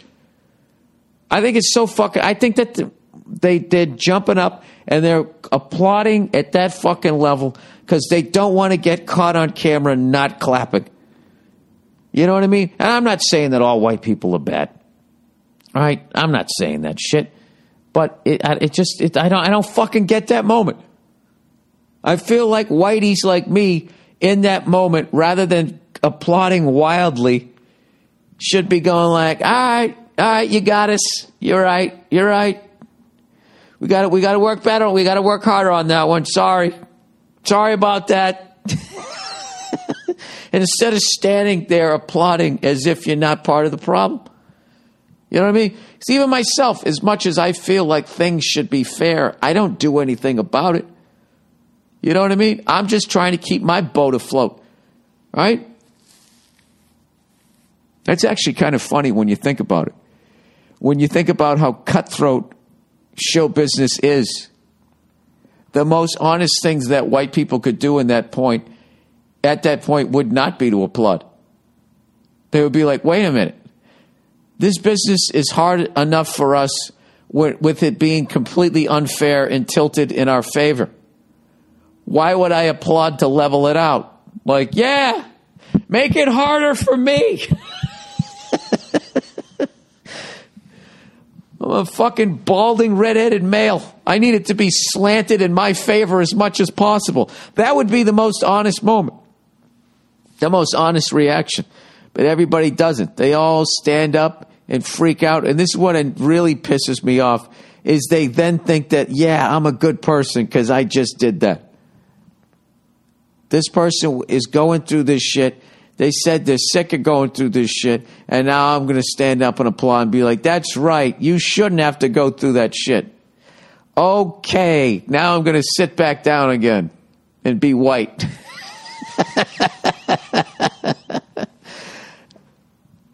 I'm still waiting for somebody, even if it's a feminist, anything, to be up there standing and be like, why are you applauding right now? Are you going to do anything about this? You know what I mean? And human beings are all selfish, and when, most part, you're not.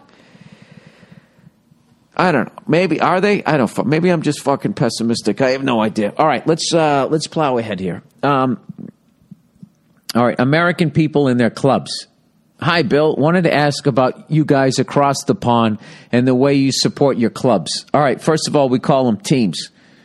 All right, just to let you know, if you want to blend in, if your government ever goes belly up and you sneak into this country and you don't want to be found out, that you're an illegal alien, you say teams, you don't say clubs. And vice versa. When the dollar collapses, I'll go over there and be like, all right, who you support? What club you support, mate? All right. Put another shrimp on the barbie. Shagadelic, baby. I'll just start quoting awful American movies. To me, it looks like you support anyone you fancy anywhere in the U.S. It seems you support about 5 teams in 5 different sports. Over in Blighty, we support only like one sport, and you keep to it. Oh, Jesus Christ. Can you fucking pat yourself? Oh, yeah, we're fucking loyal over here. Really?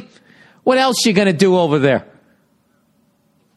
The fuck else are you going to do over in Australia? Don't give me any bullshit, because I've been to your fucking country. Unless you're in Melbourne, there ain't shit to do. Sydney, Jesus Christ. Sydney is like Sacramento, California. All right? The whole middle of your country is full of the most evil fucking poisonous shit ever. Right? You can't even go there. That's what AC/DC's Highway to Hell was about, wasn't it? Driving from Perth all the way through that fucking shit. Jesus fucking Christ. All right, let's see. Usually soccer/football is what you support, but the richer you are, the sport changes. Example, rugby, tennis, and so on. Those are for rich people, evidently. For most people, you support one team and you live no more than 30-mile radius, or at least to your top league team, unless you're a glory supporter, which means a bandwagoner, I guess. So my question is, are all Americans glory hunters, or is there a way of doing things the novice can't see? Go fuck yourself. Yeah, you dope. I don't know what the fuck you're talking about. I support all the Boston teams. The Patriots, as far as we have 4 professional sports, and I can't help it that we have more over here. See, the middle of our country, we're able to grow enough food to feed the world. You guys, the middle of your country, you have enough poisonous shit to murder everybody in the world. Maybe that's why your teams are only 30 miles a fucking way. You're trying to shorten the travel to the stadium so nobody fucking dies. So the 4 major sports over here are football, basketball, baseball, and hockey. And I support all the Boston teams. Those are my favorite teams. They always have been. Now, since I have a job where I have all this free time, I can watch golf majors, I can watch tennis majors, I can watch college football, I can watch college hoop. I can't watch it and pay attention to it the level that I pay attention to football and hockey. You can't even with the 4 major sports. Basically, somebody who watches and pays attention to baseball and football then has to make a choice with basketball or hockey. There's football, baseball, and basketball fans. There's football, baseball, and hockey fans.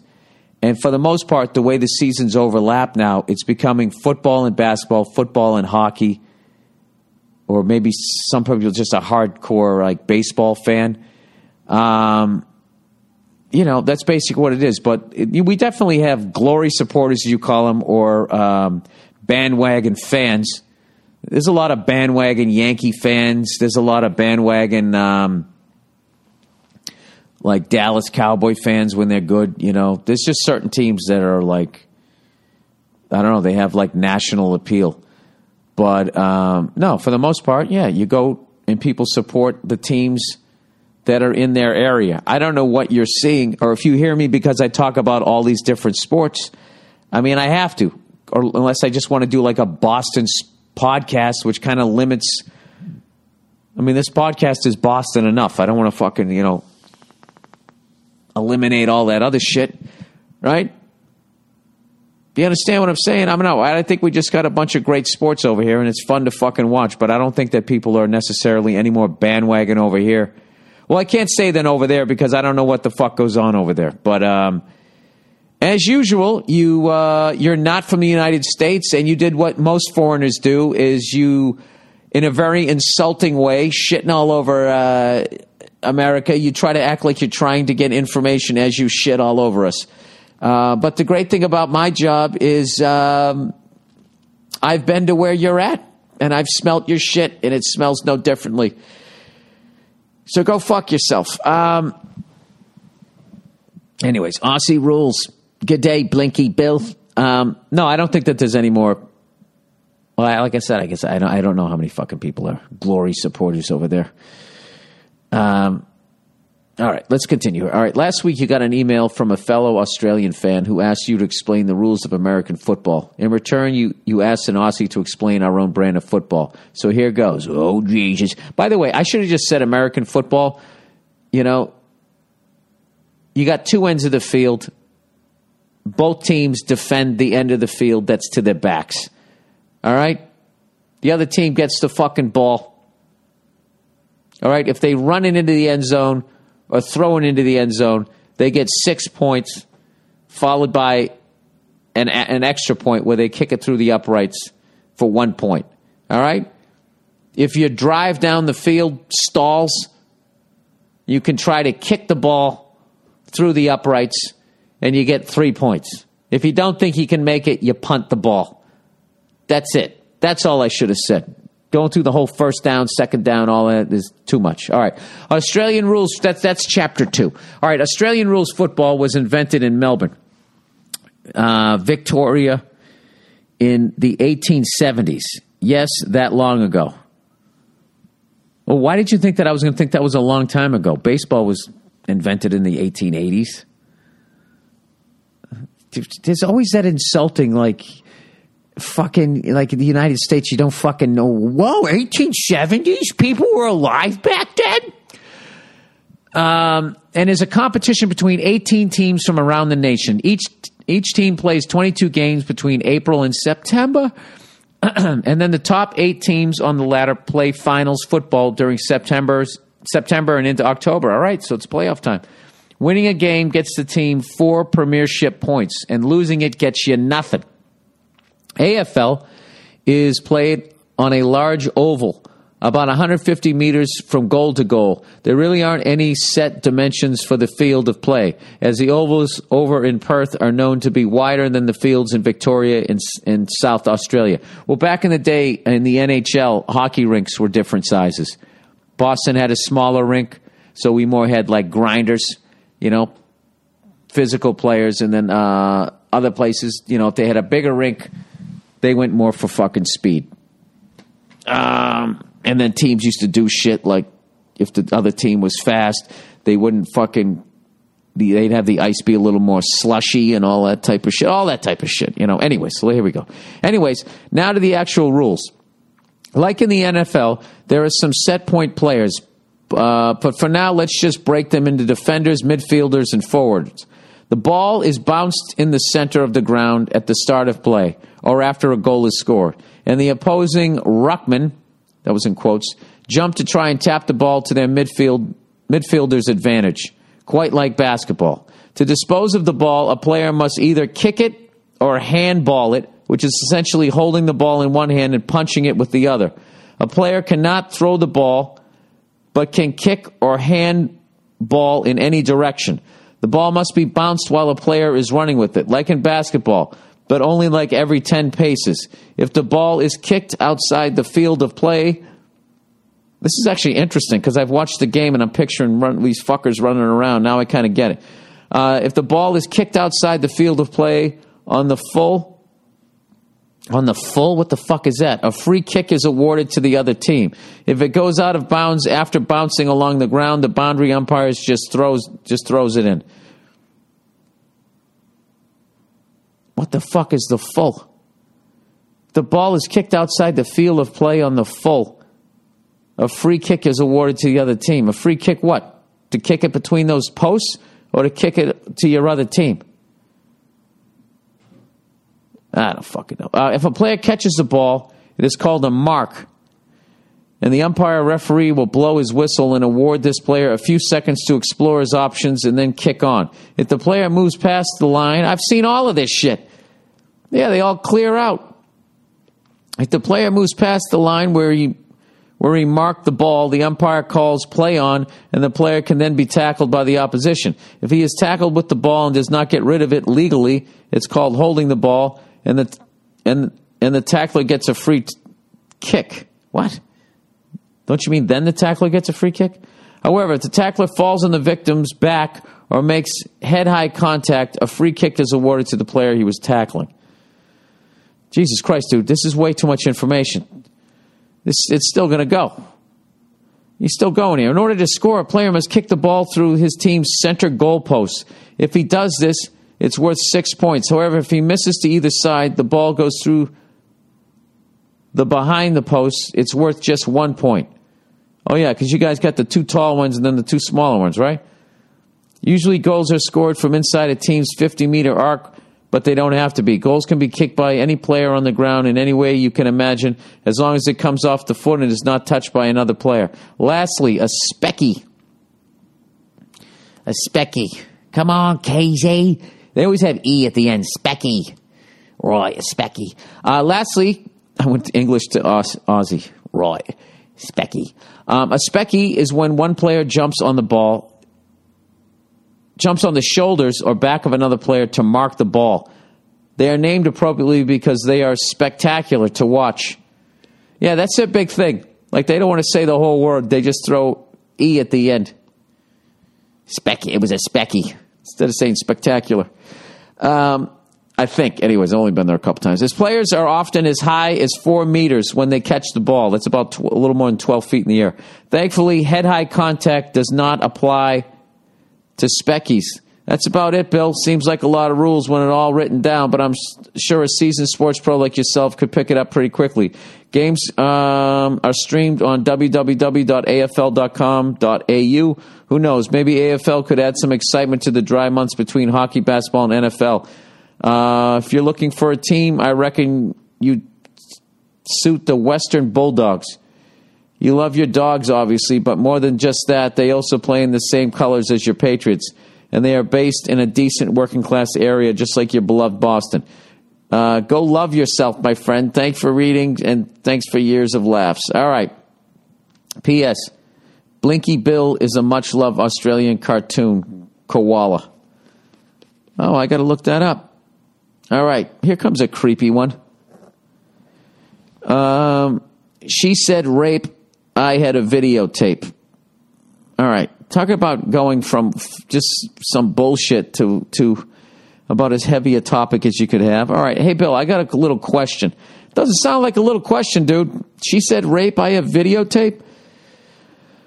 All right. This all sounds crazy. All right. Last year, I had sex with a girl, and 2 days later, I was arrested, charged with rape. Luckily, I filmed it. I filmed it all as me and a friend had a threesome with her, so it's all good now. Wait a minute. All right, so if I'm to believe you and your friend had a threesome with this woman, you filmed it. Did she know you were filming it? Maybe because you filmed it, she then got afraid that you were going to show it to people, so then she did that? I have no fucking idea. There's too many... Or maybe you filmed it and she didn't know, which would make you a piece of shit, but then smart because she said it was rape and it wasn't. That's if I believe you. There's a lot of variables here. Luckily, I filmed it at all as me and a friend had a threesome with her, so it's all good now. Do you see how I have to still doubt this guy because of this thing? He had a videotape. The cops watched it and he got off. I still have to act like she still had a case because it's rape. You know what I mean? I have to act like no guy ever gets accused of rape when he didn't rape. You know what I mean? I have to be like, you know what I mean? I got to be like those white people at the award shows. I have to stand up and applaud. But the whole thing stressed me out so bad that I had to quit my job. Yeah, I would think so. And I've gone to therapy ever since. Now I always wear a hidden recording device when I'm on a date with a girl. I got paid $1,000 because all of that happened. What, $1,000 in damages? The girl, on the other hand, didn't suffer a bit. She was apparently unstable and had reported 8 other cases of rape the same year. I was number 9. Still, the police showed up with 6 men, 2 cars, and made my room look like a scene from CSI. Well, they're just doing their job, dude. And as she was unstable, she didn't have to pay me or anything or anyone. I got paid by the government. I was risking years behind bars. Yeah, and God knows what they would have done to you in there. I read something in the local paper by another one of her victims that was also proven innocent, was being hated on by my country's biggest feminist groups. Rape is serious, but this has to stop. What are your thoughts on this, Bill? Thank you for your answer, and consensually fuck you. Yeah, I mean, I think that's your situation. Is you're going to get caught up in after years of it going totally the other way, where they blamed the victim and said, well, what were you wearing? You were asking for it. What did you think was going to happen? Now, you know, which obviously needed to stop, that now socially it's gone from where they blamed the victim to, I mean, back in the day, they'd be like, well, you were drinking. What did you think was going to happen? They've gone all the way to the other side now, where it's just like, if she said she was raped, she was raped. So, which isn't a bad, what makes it a bad fucking thing is the fact that they put the accused name in the picture and everything in the fucking paper before anything has been proven. And I am an advocate of you protect both people until something has been proven, either innocence or guilt. All right? And if it's innocent, you let that person get back on with their life, because you cannot shake that. It's over. The second you're accused of that shit, it's fucking over. You know, it's complete. It's over. You are branded that for the rest of your fucking life. And when you have somebody out there, if they're fucking unstable and they're doing this for whatever fucking reason, I mean, God knows what horrible thing happened to this person that they're doing this. Or maybe they were born unstable. I have no fucking idea. But, you know, the fact that, you know, you get $1,000, you're in therapy, you got to quit your fucking job and all that. I mean, look, who's kidding who, dude? All right? You had a fucking threesome. All right? You're videotaping the fucking thing. I mean, I don't know that you... I can't say you don't wear a fucking recording device. I totally understand why you would. I totally get that. But I would just say, why don't you, you know, try to date somebody a little more stable? I mean, you're going on dates versus, you know, hooking up with some crazy person who's having a threesome and letting you film the fucking thing. I mean, right there, dude. If you fucking, like, if you hook up with somebody, you don't fucking know them from Adam, and they're going to have a fucking threesome, and they're going to let you film the fucking thing. I mean, right there, I mean, the amount of red flags that should be flying in your face, you shouldn't even be seeing the person anymore. Here I am blaming you again. You're probably a young guy, you never had this, so you learned your fucking lesson here. I don't know, dude. Like, if secretly wearing a recording device, you know, makes you feel more comfortable, then I don't have a problem with it. I mean, dude, you I don't know if you ever heard, like, what happens to rapists in jail. You know, they're like hunted down and fucking gang raped and all of that type of shit. It's fucking horrific. What could have happened to you just because she said that happened? And Those feminist groups that are doing that shit, I mean, they're basically exposing themselves for what they truly are, is they're sexist. They're totally fucking sexist. Any woman says a guy does anything, they just totally have their fucking back. They don't give a shit. I mean, if this person, even in that year, said that, someone raped her and didn't, I mean, right there, they did a little bit of fucking where they just immediately back them. Let me guess, did they apologize to you at all? I'm sure they didn't. Did they, as big as a fucking surge that they did online or wherever they were coming at you, when they apologized, which should have been even bigger, did they? I'm sure they didn't. Because they're sexist cunts. They are. They don't give a shit. They sit there and they pat themselves on the back like they're these socially advanced fucking people, and they aren't. They're the exact fucking thing that they're fighting. The exact moron, sexist guy that thinks a woman should just be there to suck his dick and make him a sandwich. They are the female version of that. They are the female fucking version of that, generally fucking speaking. And I can speak in generalities considering how they treated you. All right, here we go. Telling a guitarist he's bad. Hey, Billy Bonzo. Bill, I love you and I need your help. All right, I am a 16-year-old guy from Egypt. That's so fucking cool, and you listen to this podcast. That's awesome. Yes, you have fans in Egypt. Anyway, I have been playing guitar for 2 years now, and I started a band with some friends. That's awesome. A drummer, a bass player, and another guitar player. Here's the problem. We're having trouble with the guitar player. He is flashy. He is a flashy fuck with no talent.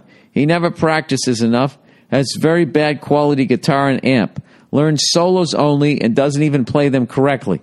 And he wants me to play the rhythm section while he shits the lead parts. I don't have a problem in playing rhythm, but only if he can play well. To put his failure into perspective, he's been playing guitar for over 6 years, and most people tell me I'm way better than him. Not trying to be cocky or anything, just shitting on him more and more. Where I live, finding another guitarist who can actually play is very difficult, so it's hard to let him go while we have a gig coming in October. So should we let him go and find another guy? And if so, can we tell him that he is out? Jesus Christ, dude. There's a lot of variables in this one. All right. So if I am to believe that this guy stinks as much as you do, and not that this is some cliched in-band fighting where you're playing rhythm and he's playing lead, so all the chicks want to bang him afterwards, and you're standing there like, what about me? You know what I mean? Everyone wants to fuck Angus. Nobody wants to fuck Malcolm over here. As long as it isn't that, if this guy truly does suck, and if you're actually better than him, then why don't you turn yourselves into a power trio? And then all you got to do is have your bass player and your drummer. Will give them more space for when you're playing the lead. It would make you a better guitarist too, especially if there's some space within those leads, and then you could hit a couple of fucking the rhythm chords and then go in and out of the fucking, and make you a better guitarist. I mean, I can tell you right now that if you think this guy's a flashy fuck with no talent and he's not practicing and he's been playing 3 times as long as you and you feel that you're better, I don't see you guys ever coming to a point where you're going to be happy with what the fuck he's doing. My only question is, though, you do need some showmanship in the band, I would think. Because sometimes somebody can be better than somebody else, but they stand there and they look like a fucking toad waiting for a fly to come by. And then at that point, you literally have to be a musician to understand what they're doing. Because there is, you also have to entertain people. So all his flashy shit, though, that could get you some gigs. You know what I mean? In the beginning, who knows? I don't know. You'd have to assess all of that. But if you, the drummer, and the bass player are all on the same page, and you just think this guy's a flashy fuck who's not bringing anything to the band, then yeah, I'd bounce the guy. Maybe after your gig in October, if there's not enough time to find somebody new, maybe play one more fucking gig and then get rid of him. But if he's actually, there's been a lot of flashy guys that couldn't quite fucking play, but they were fun to watch, and the band's made it. So I don't know. That part of it is going to have to be up to you. But I think there's opportunity there for you to become an even better guitarist if you want to try to hold down his parts for a while until you find somebody else. And then you know what? You only have to split the gig money 3 ways instead of 4. All I would say is if you're going to start playing leads, then I would steal a little bit of that guy's moves and his fashion sense. You know what I mean? You got to do a couple of things. You can't be standing back there fucking, I don't know. Like I said, like that toad on a lily pad. All right, Canadian politician wants to stunt population growth. Hey, Broccoli Bill, just saw this article about Elizabeth May, the leader of our Green Party, the number 4 political party in Canada, who supports reducing the world's population. Figure it's up your alley. That's amazing. Here's a link to her party platform, but since you suck at reading, here are a few of the main points of what she wants to do. That's hilarious. I was even struggling reading that sentence. 1, integrate goals for reduced fertility in the overall effort to eliminate poverty. What does that mean? She wants to sterilize poor people? This does not sound green. This sounds like brown shirt. Realize that failure to stabilize and reduce human population will result in the inevitable reduction of human population by means of high death rates as the Earth's human carrying capacity is not only exceeded but reduced by the consumption of resources and the destruction of biological capital, resulting in poverty, starvation, disease, great human suffering, and possibly social disruption. Abso-fucking-lutely. Check all of those off. Integrate goals for improved health care and spreading knowledge of birth control methods and efforts that increase the availability of birth control equipment and supplies into the overall efforts to eliminate poverty. 4, recognize that the high level of per capita resource consumption in developed countries makes the impact of their population much more serious. Stoked to see you in Toronto for a couple of weeks just for laughs, and thanks for the podcast, you dope. Well, speaking of stupid, you're going to fucking see me next week, unless this is left over from a while ago. You're actually going to see me this week, so it's not a couple of weeks.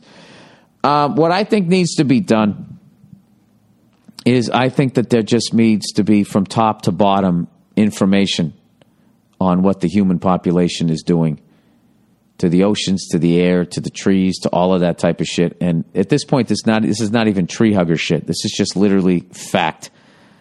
There just needs to be way less fucking people. And if you just, like, I was going to say prognosticated. Is that actually a word? If you just projected, if you just showed what the fuck we're headed towards, and you scared the fuck out of people, and you somehow, this is why it's not going to work. You got to get everybody on the same page, and you got to get people to not act selfishly. It's like if there's a fucking plane crash, right? Into the fucking mountains, and the survivors are sitting there, and they pool together all the resources they have, and they're all on the same team. No matter what, there's always going to be that person who's out for themselves. Okay? And that's just in a group of fucking 20 people. So if you just factor that into 7 billion people, the amount of people that are out there for themselves, I don't think that it works. And I think that we are doomed to that second paragraph where there's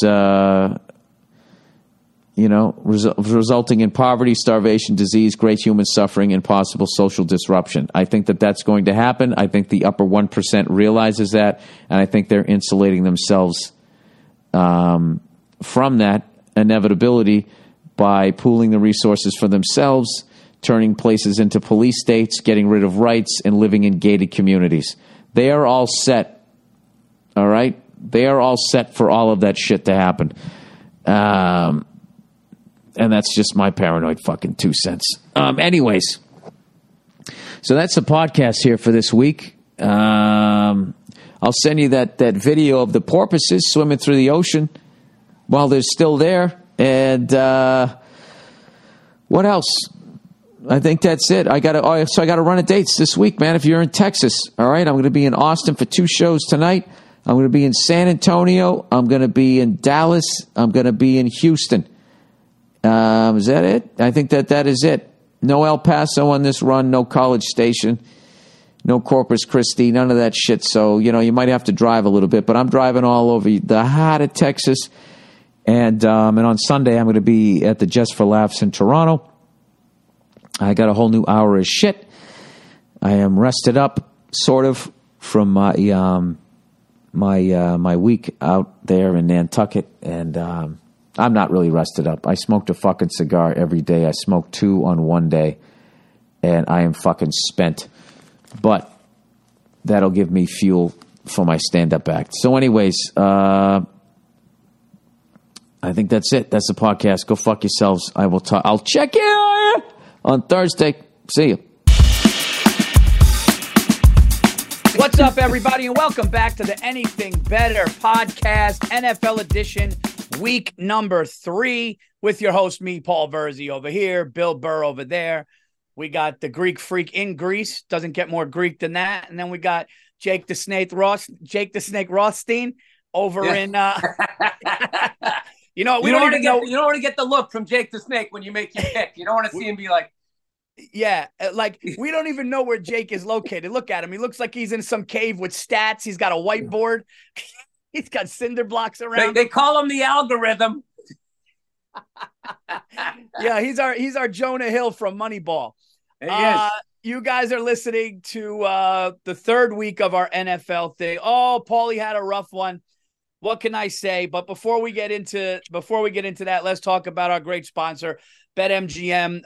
Love working with these guys. All you guys have to do, you know it by now if you listen to the show, all you got to do, you place your first bet, the BetMGM Sportsbook wager through BetMGM Sportsbook mobile application, at least $10, guys. All you do is you put $10 in, you will receive $200 instantly in additional winnings, regardless of your wages outcome. How do you do it? 4 easy steps. You download the BetMGM app, you sign up and deposit $10, at least $10 into the newly created account. You place a wager in the amount of at least $10 at standard odds price, which is a qualifying bet. And once you have placed a qualifying bet, you receive $200 in bonus bets, regardless of the outcome of your wager. We will also, and we're also going to be they're still doing the survivor pool. It's not for the grand prize of $250K, but you could sign up anytime. Keep picking the team you think is going to win, and I'm sure there's going to be some prizes, right, Andrew? Just not the $250K. So you guys can still sign up for that. It's not too late for that. Well, and of course, what happened to the $250,000? You had to do it dangling that out there, then you just take it away. You can't do that to us. Well, you know what that's like, Paul? That's like when we got that fucking first down, and then they go to the replay booth. The fucking guy's not laying on he's laying on fucking open grass with fucking lead-based tires on it that causes cancer, but we refuse to fucking acknowledge it here in the United States. How the fuck with Andrew? You're a Patriots fan. You're unbiased. I can't go to you. Jake the Snake. I got to ask you, dude, what the fuck about that was more conclusive than what the guy said on the field? Even Chris Collinsworth was like, I don't get that call. It's yeah.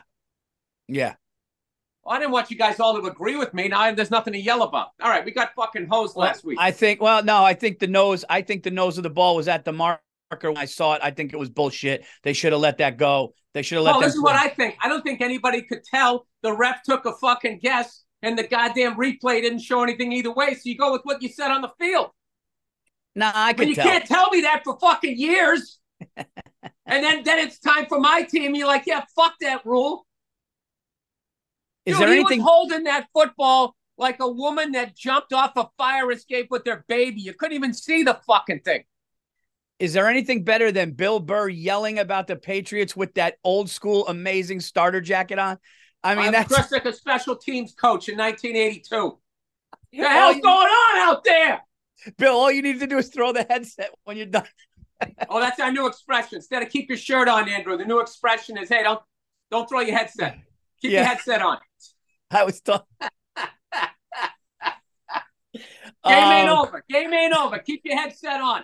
All right, we'll do a quick recap. I'll do a recap real quick of mine, and then I will pass it to you. But before we get started, we always want to say here at the Anything Better podcast, guys, we're doing this for fun, and we want you guys to bet responsibly. Have a good time with it. Enjoy the weekend, and don't fucking let it be some crazy thing, okay? We always want to say that. Don't let a $10 buy-in ruin your fucking life here. You're supposed to have fun. This is just silly shit that we're doing here. Don't be betting, more than tens of thousands of dollars, Paul. Then I think you'd have to be a fucking millionaire to do that, right? Well, look, it's stupid here. It's like when you go to the convenience store and you're a little thirsty. Grab a sixer. Right. Grab a sixer. You don't grab a 30 case on a Tuesday. You're betting on sports, Paul. You're dating a stripper. Don't fall in love with her. All right? Don't chase her down the fucking street. She's gone. If we play back last week's picks, I said this on the pod. I looked at my card. And I go, I don't know, guys. I don't love this. This is something that could be good, or 0-4. And then I watched the Lions up a touchdown. All of a sudden, it says overtime. Then I watched the Chargers up 4 covering overtime. Then I'm going, oh, boy. Then Jimmy Garoppolo, he's throwing picks all over the fucking yard to the Bills. Now I'm going, Paulie's got 0-3. And then my Giants, who are getting absolutely skunked 20-0 after going. The Giants went down 60 points to nothing the first 2 games. Of course, we come back, and Paulie loses that one, too. Oh, Bill, I did the unimaginable in week 2. Yeah, but Paul, could you sleep with your picks? The unforgivable, but I could. That's why. I love that. I beat the book. I can sleep with my picks. That made no sense and total sense at the same time. You fucking split the matrix. I don't even know what that means, but I'm going with it. And Bill, at least you know what was nice for you. I was talking to Bill, and it's always nice when you got 2 wins in your back pocket before the late games, because you were you get fucked on the last 2 games. But thank God you had 2 Christ, wins. But they called roughing the passer one more fucking time on that drive against the fucking Jets, Paul. The guys were literally in the air. Dak fucking Prescott was taking. I could have taken that hit in my fucking street clothes. I would have limped around a little bit, but I still would have made it into Staples to buy some copier paper. Dude, if you took that hit, you would not be on this podcast right now. Get the fuck out of here. I've seen homeless guys tackle innocent people out here in L.A., and they've shaken it off more than that. Give me a fucking break. All right, we're coming right out of the gate, Paul. You know my jacket's on, so you know what I'm going to be taking later on. So I got to guard that. And I know, Paul, you're too much of a gentleman to take that fucking thing from me. So this is what I'm going to do, Paul. I think the Colts have a terrible defense, according to what I saw. By the way, Paul, the new Inside the NFL is fucking amazing. I watched it last night. It's 4 guys that played the game, that know the game, breaking it down for an hour. It's fantastic. I was on the NFL Network, and I'm watching this show. There's some dude and some lady. The guy's fucking voice was higher than hers. There was no testosterone on the show. I thought they were remodeling a kitchen. I was dozing off. Are they talking about football here? And then I put on fucking NBC, ABC. They got they got Ocho Cinco on there. They got a dude from the Redskins and 2 other guys that fucking played the game. They're talking, whenever I played the Steelers, it was a double chin strap game. That was the kind of shit. It made me feel more like a man. I recommend that show. All right, I'm going to go with the Ravens. I loved what I saw last week. They got this dude, Gus Edwards, dude. Just a monster running back. Lamar Jackson's throwing the ball better than I've ever seen him. He's running around like a fucking deer. You think he's taking off, he throws the ball. You think he's throwing the ball, he fucking takes off. Clowney's coming into his own with his little skip step going around people. I know they're laying. Guess what, Paul? I don't give a fuck. I'm taking Ravens. Laying 8. Updated line on that, Bill, is 7.5. 7.5. I like it even better. By the way, we're picking these games on Wednesday, Paul. We don't even have the injury reports. No. I mean, we're flying blind in here without instruments. 2 Chainz, what do you got? I like that. I like that pick. Ravens look good, and Ravens look like they're going to keep getting better. They're one of those teams that's going to keep getting better. Here's the deal, dude. Is Joe Burrow definitely out? Joe Burrow had that fucking gun on his cap. He celebrated a touchdown, and I think he tweaked it.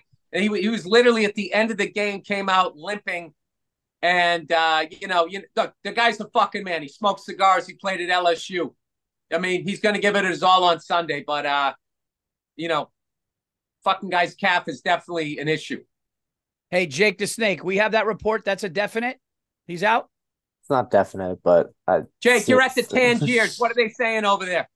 Unlikely is what I would say, but it's early. Unlikely. Yeah. Dude, there is a cold reptilian tone in your voice this week. I would go with that unlikely, Paul. And the Rams have covered the last 2 weeks. They're covering. They're not always winning, but they're covering. Oh, yeah, you guys see that? Yeah, and that's a big thing for their coach, too, covering, kicking that fucking field goal. What the fuck was that, Paul? I thought that was to cover the spread. That was for a push. Yeah, that was for a push. Dude, look at that guy. He's the best-looking coach in the NFL. No disrespect to Pete Carroll. He held the title for a long time. It's now that dude with the fucking Rams. He has his guy kick that fucking field goal, Paul. I'm not trying to get in your head. It's a push. The amount of money that he made Vegas.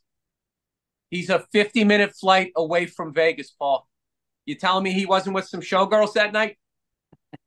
Doing a little chorus line, high-stepping, still wearing his Under Armour wear?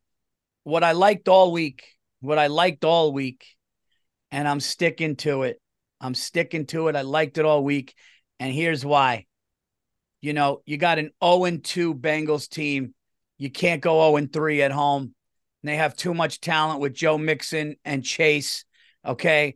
I don't know what's going to happen with Burrow, but since it's not a definite, they're laying 2.5. Cincinnati's season is on the line at home, and I don't trust the Rams. Just the fact that they kicked the field goal down to cover, I don't like what's going on there.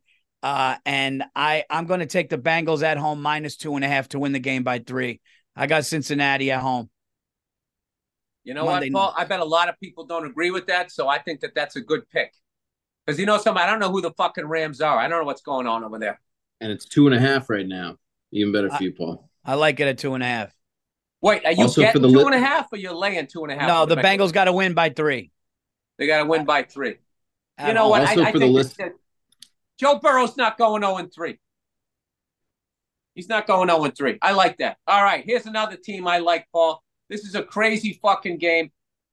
I got 2 crazy ones, Paul. I'm teetering. It looks like I'm on a seesaw here. I think I'm going to take my Titans. You love getting 3? Dude, the Titans to you are the Chargers to me. No, except mine come through. Yeah, that's true. Titans are a good organization. Dude, the Chargers, man. The Chargers are a dysfunctional family. They got a bunch of talented kids there, but there's no parental supervision. Correct. And it's -3. You're right, Bill. The Titans are -3? You just cut out on me. Can anybody hear me? They're getting 3. Yeah, they're getting 3. All right, so the Titans are laying 3 against the Browns. I'll tell you this. No. They're getting 3. They're getting 3. I'll tell you this. Nobody gave them any respect on Monday night against the fucking Steelers. Deshaun Watson was throwing some great balls. He was throwing some fucking great balls. He was moving around. They turn around the ball a lot. They obviously lost Nick Chubb, which is fucking brutal. But they're going to get what's-his-face is coming back. The guy who was blocking on punts there in the fucking hotel room there. Kareem Hunt. I'm taking the Titans. I think they're a good goddamn organization. And I don't know. I'm sick of fucking betting on the Browns. Until they get their shit together, they fucked me again on Monday night. So I'm a little jilted lover here. I'm taking the Titans, getting 3 against the Browns in Cleveland. Nice. I like that. That's a good pick. All right, here we go. We got 2. Oh, man, this is nuts, dude. This one made me lose some sleep. This is the one where you stare down yourself in the mirror after 0-4 and you go, we got to get back up on his horse. I like your picks so far. So far, Paul? What do you got? The 0-2 Chargers are going to the 0-2 Vikings. Okay? The 0-2 Chargers are going to the 0-2 Vikings in Minnesota, and the line is basically a pick 'em. It is a 1-point spread for the Chargers. So Vikings getting 1 at home. Whoever goes down this is tough. Here's the deal. I'm going to do something I didn't think I would do. I'm going to take the Minnesota Vikings at home. Wow. against the Chargers. Justin Jefferson is the best wide receiver. Jake, why are you shaking your head? You don't like it? No, I'm just a fan. Oh, It's a pick. you're a fan of the Vikings. I'm No, telling you, you got to Chargers. get him off the screen. Sorry, I can You're a take fan of myself the off. Chargers. Yeah. Sorry. All good. No, I'm sorry. Look, it's a pick 'em. It's a 1-point game. I think whichever team would be home with this 1-point spread win the game. As much as I like the Chargers, dude, I think the Vikings at home with the talent they got, and the Chargers should have won that game last week. I mean, they are going to be pissed. Oh, it's like a pick 'em. I'm just going to take Minnesota. Kirk Cousins putting up like 350 yards a week at this point. I mean, he's playing really, really, really well. I just think the home team and the Chargers just have broke my heart, man. And I wanted them so bad. I'm gonna take Minnesota. Watch, this is the week the Chargers turn it around. I got the Minnesota Vikings at home getting 1 point with their season on the line in front of their fans. All right, I like that. You know what, Paul? Every other game I like, the spread is just too goddamn big. You know, I hate that 49ers game tonight. Giants, fucking what? 4 days rest, 49ers, couple days rest there. Fucking 10.5. I'm staying away from that. That Cowboys thing. The Cowboys looked incredible. I'm buying into them now. I thought the 40-0 thing was just some week one bullshit or whatever, but like that, they are a serious, real deal team with the coach and all of that. But that spread 12.5, I don't like that. So, Paul, the next closest game that's really catching my freckled eye, Eagles -5.5 versus Baker Mayfield. Jalen Hurts, he's got that number one receiver, plus that DeAndre Smith kid, you know, with the Chris Tucker voice. He's fucking hilarious. He's like a 6 foot. He's got a little fucking Randy Moss-isms in him. I just think that they got too much on defense and on offense. I know that's a lot of points, but I feel like Tampa's been playing a little above what everybody thought. I think they come down to earth this week. I think the Eagles put a hurting on them and establish themselves, you know, with a nice little showdown coming in. Who's going to be better in the NFC East there, the Cowboys or the Eagles? I like it. I think they just have too much.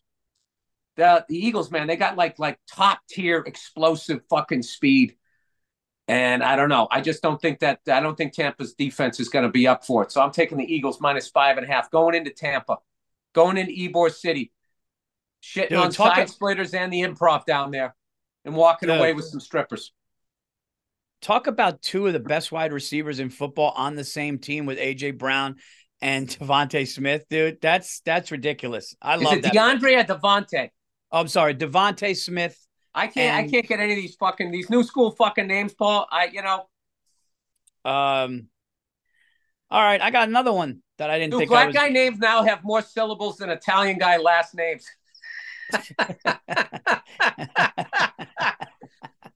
Yeah, when I was a kid, it was like Haywood, Leon.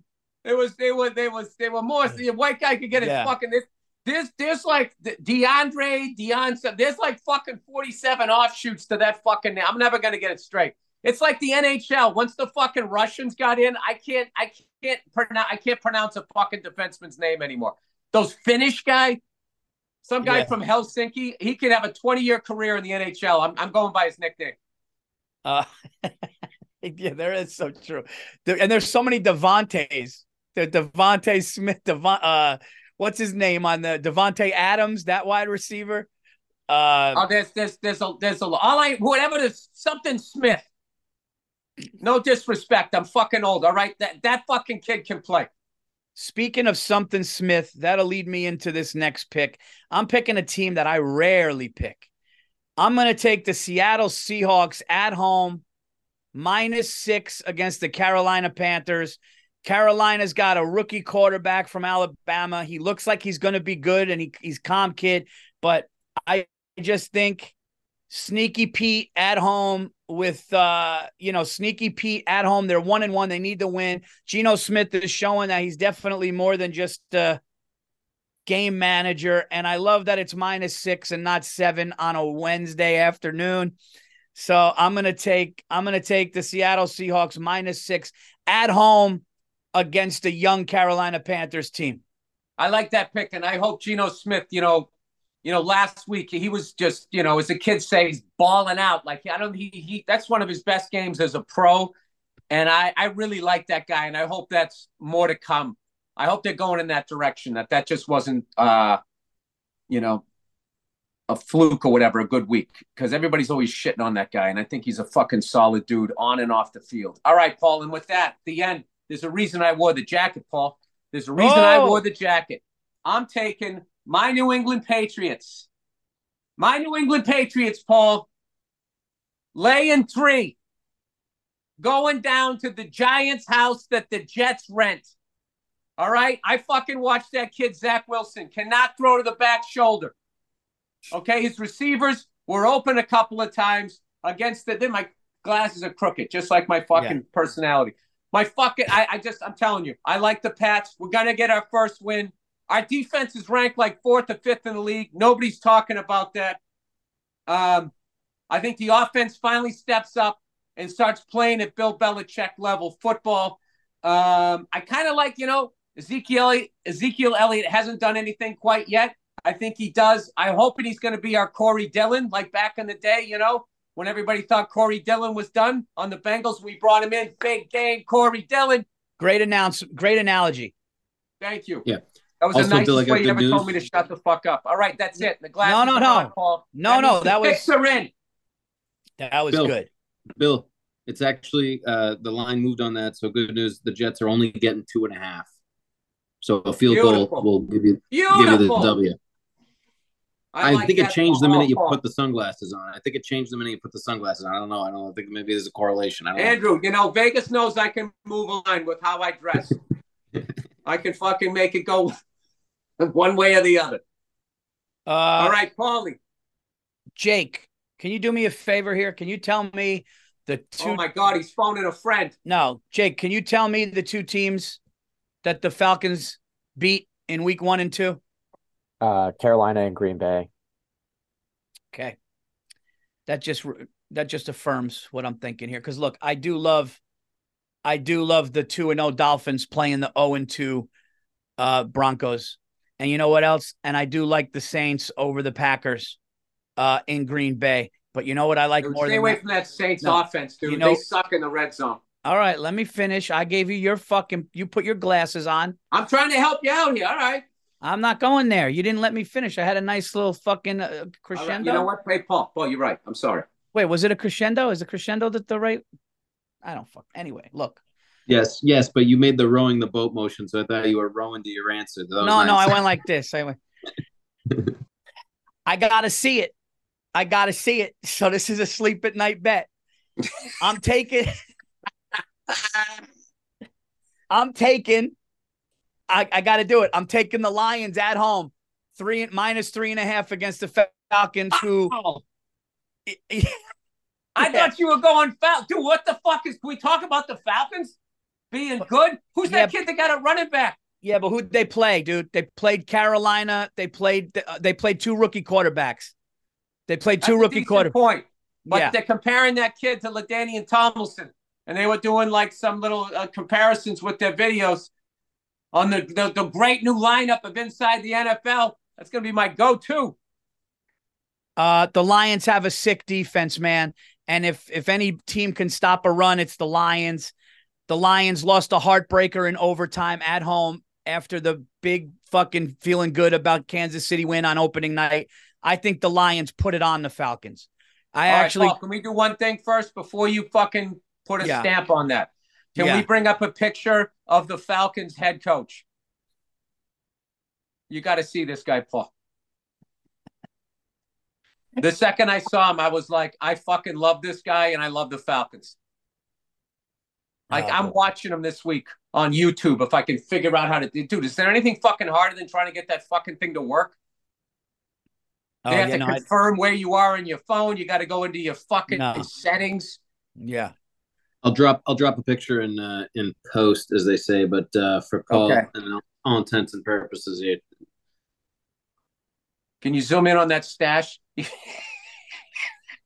that dude? He looks like an in shape Club Soda Kenny. Club Soda Kenny. Yeah, he looks like Kenny's cousin.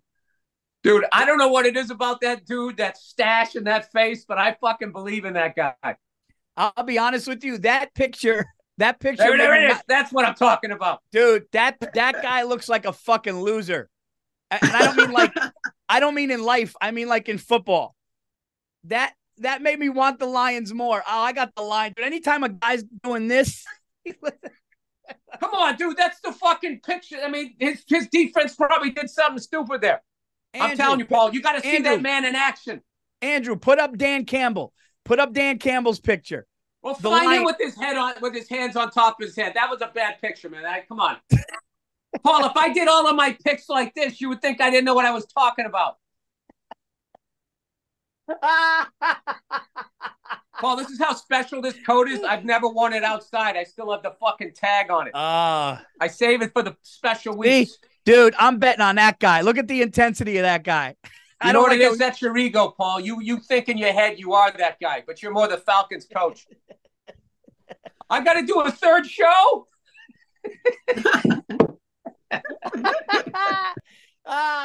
There's a midnight? I don't know, man. That guy, I'm telling you, the Lions coach looks like he still has time to work out. That other guy's eating wings until 4 in the fucking morning and donuts looking at fucking game film. Look, I'm sticking to it. Lions minus 3.5. They're going to put it on the Falcons this week. All right, Paul, keep your headset on, all right? I don't need you to get all upset with me here. Hold on a second. Andrew, so I got the Bengals. Yeah, I'll read them down. Yeah, you got the Bengals minus 2.5, the Vikings +1, the Seahawks -6, and the Lions minus 3.5. I like Paulie's picks. You know what, Paul? When you line them all up, Paul, I think I'm going to sleep better. Hey, did I tell that joke I said to Nia last week when she was complaining? It's her time of the month. She was complaining about cramps, and I've been watching football all day. No, that's so funny. He goes, I got to sit down. I got cramps really bad. I go, Nia, you got your period. You don't have a separated shoulder. Oh, I wish that was on the podcast. She cursed me out so bad. I started laughing, and she started laughing, and that's why I married her. How many women can take that joke, Paul? Come on. I mean, that's a tough one. That's great. I mean, she's the best. She immediately goes, "Fuck you," and I just started laughing, and then she immediately laughed, and then it was it, Paul. You just show her a video of Nick Chubb's leg, dude. Nick Chubb, dude. God be with that. That was one of the worst hits leg-wise I've seen, man. Hearing that dude screaming in pain was fucking brutal, man. That reminded me of that kid on Miami who ended up signing with the Bills and had a great career too. Willie McGinnis. Willie McGahee. Yeah, Willis McGahee. Willis McGahee. He had a good career with the Patriots, Bills, and he also played for the Patriots, but he also played for the Ravens. Yeah, no, he had a great career, and his fucking agent, one of the greatest things ever, on draft day, picked up the phone and called him and acted like teams were talking to him. And he got him in there. One of the great fucking moves at all time. And as scummy as the owners probably thought that was, he did them all a favor because that guy was fucking great. I'm going to read down Bill's picks real quick. Speedy, dude, the fucking Aaron Rodgers and Nick Chubb, two of the fucking most entertaining guys out there. I was loving him on the Browns. I love the Browns, dude. As much as they fucking annoy me. That's why I'm betting against them this week. Fucking cunts. I'm going to read down Bill's picks real quick just for the record. I know what I got. I got the Pats minus for the 2.5. For the listeners, Ravens minus 7.5, Titans minus 3, Eagles minus 5.5, Patriots getting 2.5. And we got 2 games for the Monday night special you can choose from. Eagles at Bucks. Bucks are getting 5.5. Bill already picked. Wait, slow down. So I'm minus 7 with the Ravens. I'm plus 2.5 with the Pats. Minus 5.5 with the Eagles. Titans are plus 3. Yeah. Titans are plus 3, but the Patriots are getting 2.5. They are. Yeah. Oh my God. Against fucking my God. I feel good about that. All right, Paul. That's a lock, dude. All right, Bill. It's time for you to sing, bud. Oh, let the Monday night special win some money for you. Let the Monday night special win some motherfucking money for you. We almost had it last week. Literally, they were right down at the goal line when that awful injury happened, and we had Nick Chubb to score a touchdown. Wait, can I just say something? People that listen to the show, actually write in and go, listening to Bill sing the Monday Night Special is one of my favorite things. We were looking good in the first two, but are we going to do the Eagles and Bucks, or are we going to do the Bengals and Bengals and Chargers? I want to stay away from the. I'm sorry, Bengals and Rams. Bengals and Rams. I want to stay away from the Bengals and Rams because it's only Wednesday, and I have no idea where Joe Burrow is at. All right. Jesus Christ, what do you got, a harem going on over there? Every time I hear it, you got a different broad. You got broads going. You can't have it. Jake, we can't have it. Sorry, Dr. Dre over here. I thought they wouldn't go through. Jesus Christ. All right. Oh, shit. Just a bunch of women going up to Jake with lines. Hey, dude, they changed. He's got a fucking chop. They're bringing the numbers in. No, he's one of the quietest fucking dons that ever ran a casino. They got the perfect, unassuming guy. And all of a sudden he gets on our podcast and they say they're going to tear down the Trop in fucking Vegas. I don't think that's a coincidence. He's like fucking Remo in Casino. Nobody had Oklahoma. Oklahoma, nobody had Oklahoma. He's going to be hosting his own talk show by the end of the fucking. He goes, you see him? He's making us a lot of money, and we want him to continue to make us a lot of money. All right.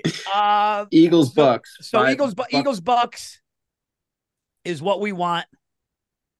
What do you think, Bill? AJ Brown, or you want to go with your boy? You mentioned your boy Deion. What's his name? Smith.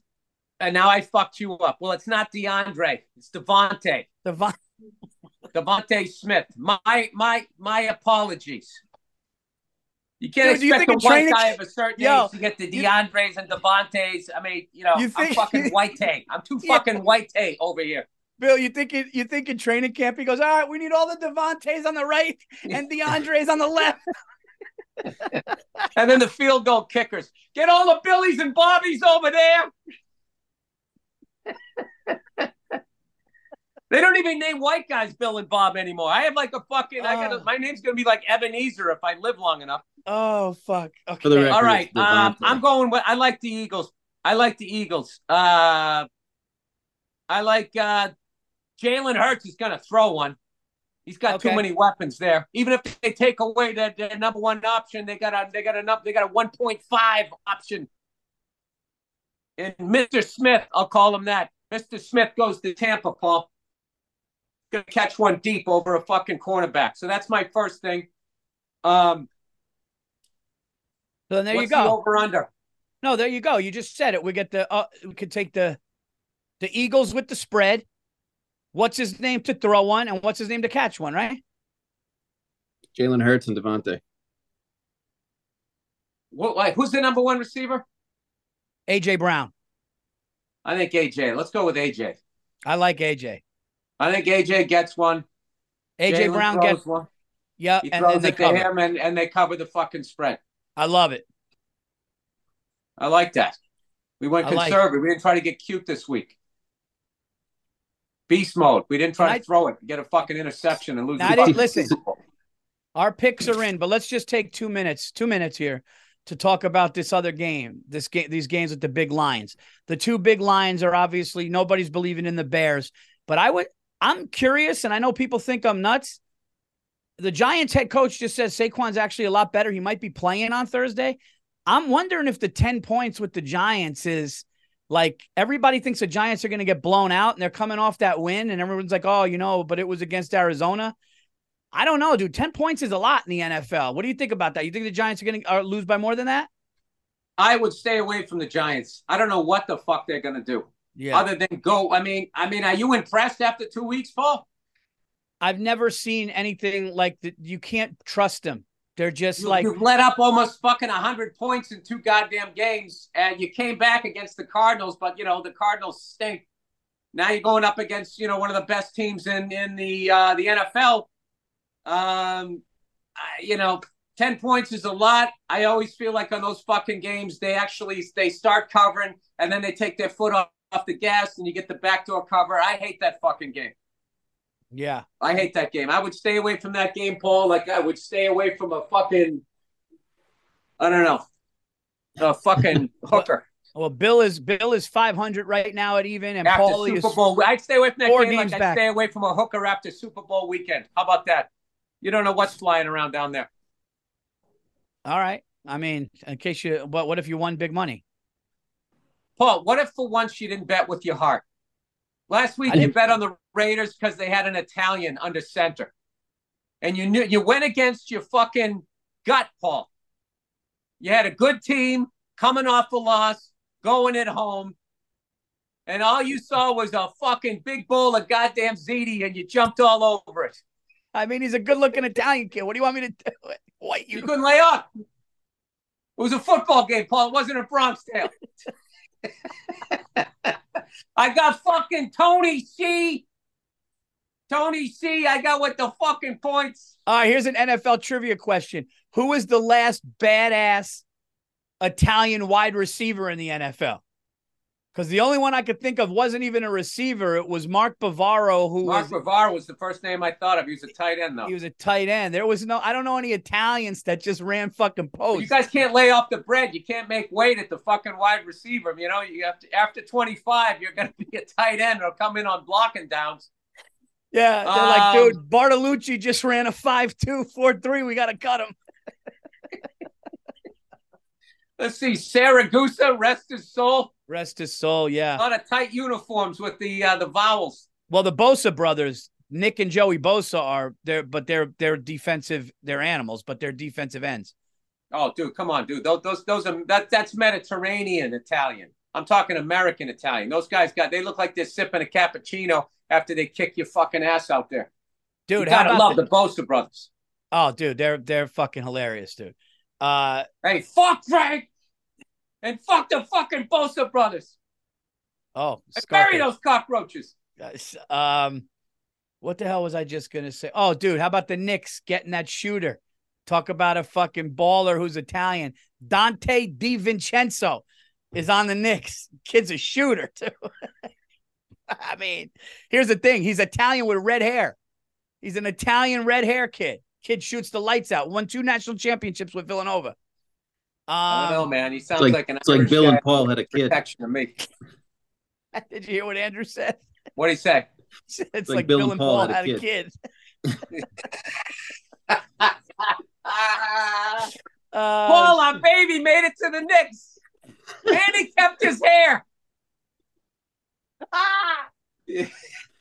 No, I'll be honest with you, man. They only drafted him because they knew Paul was going to buy enough jerseys to make payroll if they got an Italian kid. Oh, dude, I'll be out in Little Italy passing off the back of a truck. Who wants the DiVincenzo? Got it $50. I got $50 off. Oh, dude. Can you still see me? Bobby Kelly's calling me. Oh, dude, this was a fun one. This is one of the funniest ones ever. I hope everybody enjoyed our picks. Bill, you know Bill's picks, you know my picks. Monday Night Special, Jalen Hurts to throw one, A.J. Brown to catch one, Philadelphia Eagles to cover over the Tampa Bay Bucks with that line is 5, Andrew? And you know what the best thing about this game's going to be, Paul? It's in Tampa. The best part about that game is it's in Tampa. It's not in Philly, so I don't have to fucking listen to him once again tell me how to order a fucking Philly cheesesteak fucking sandwich. Yeah.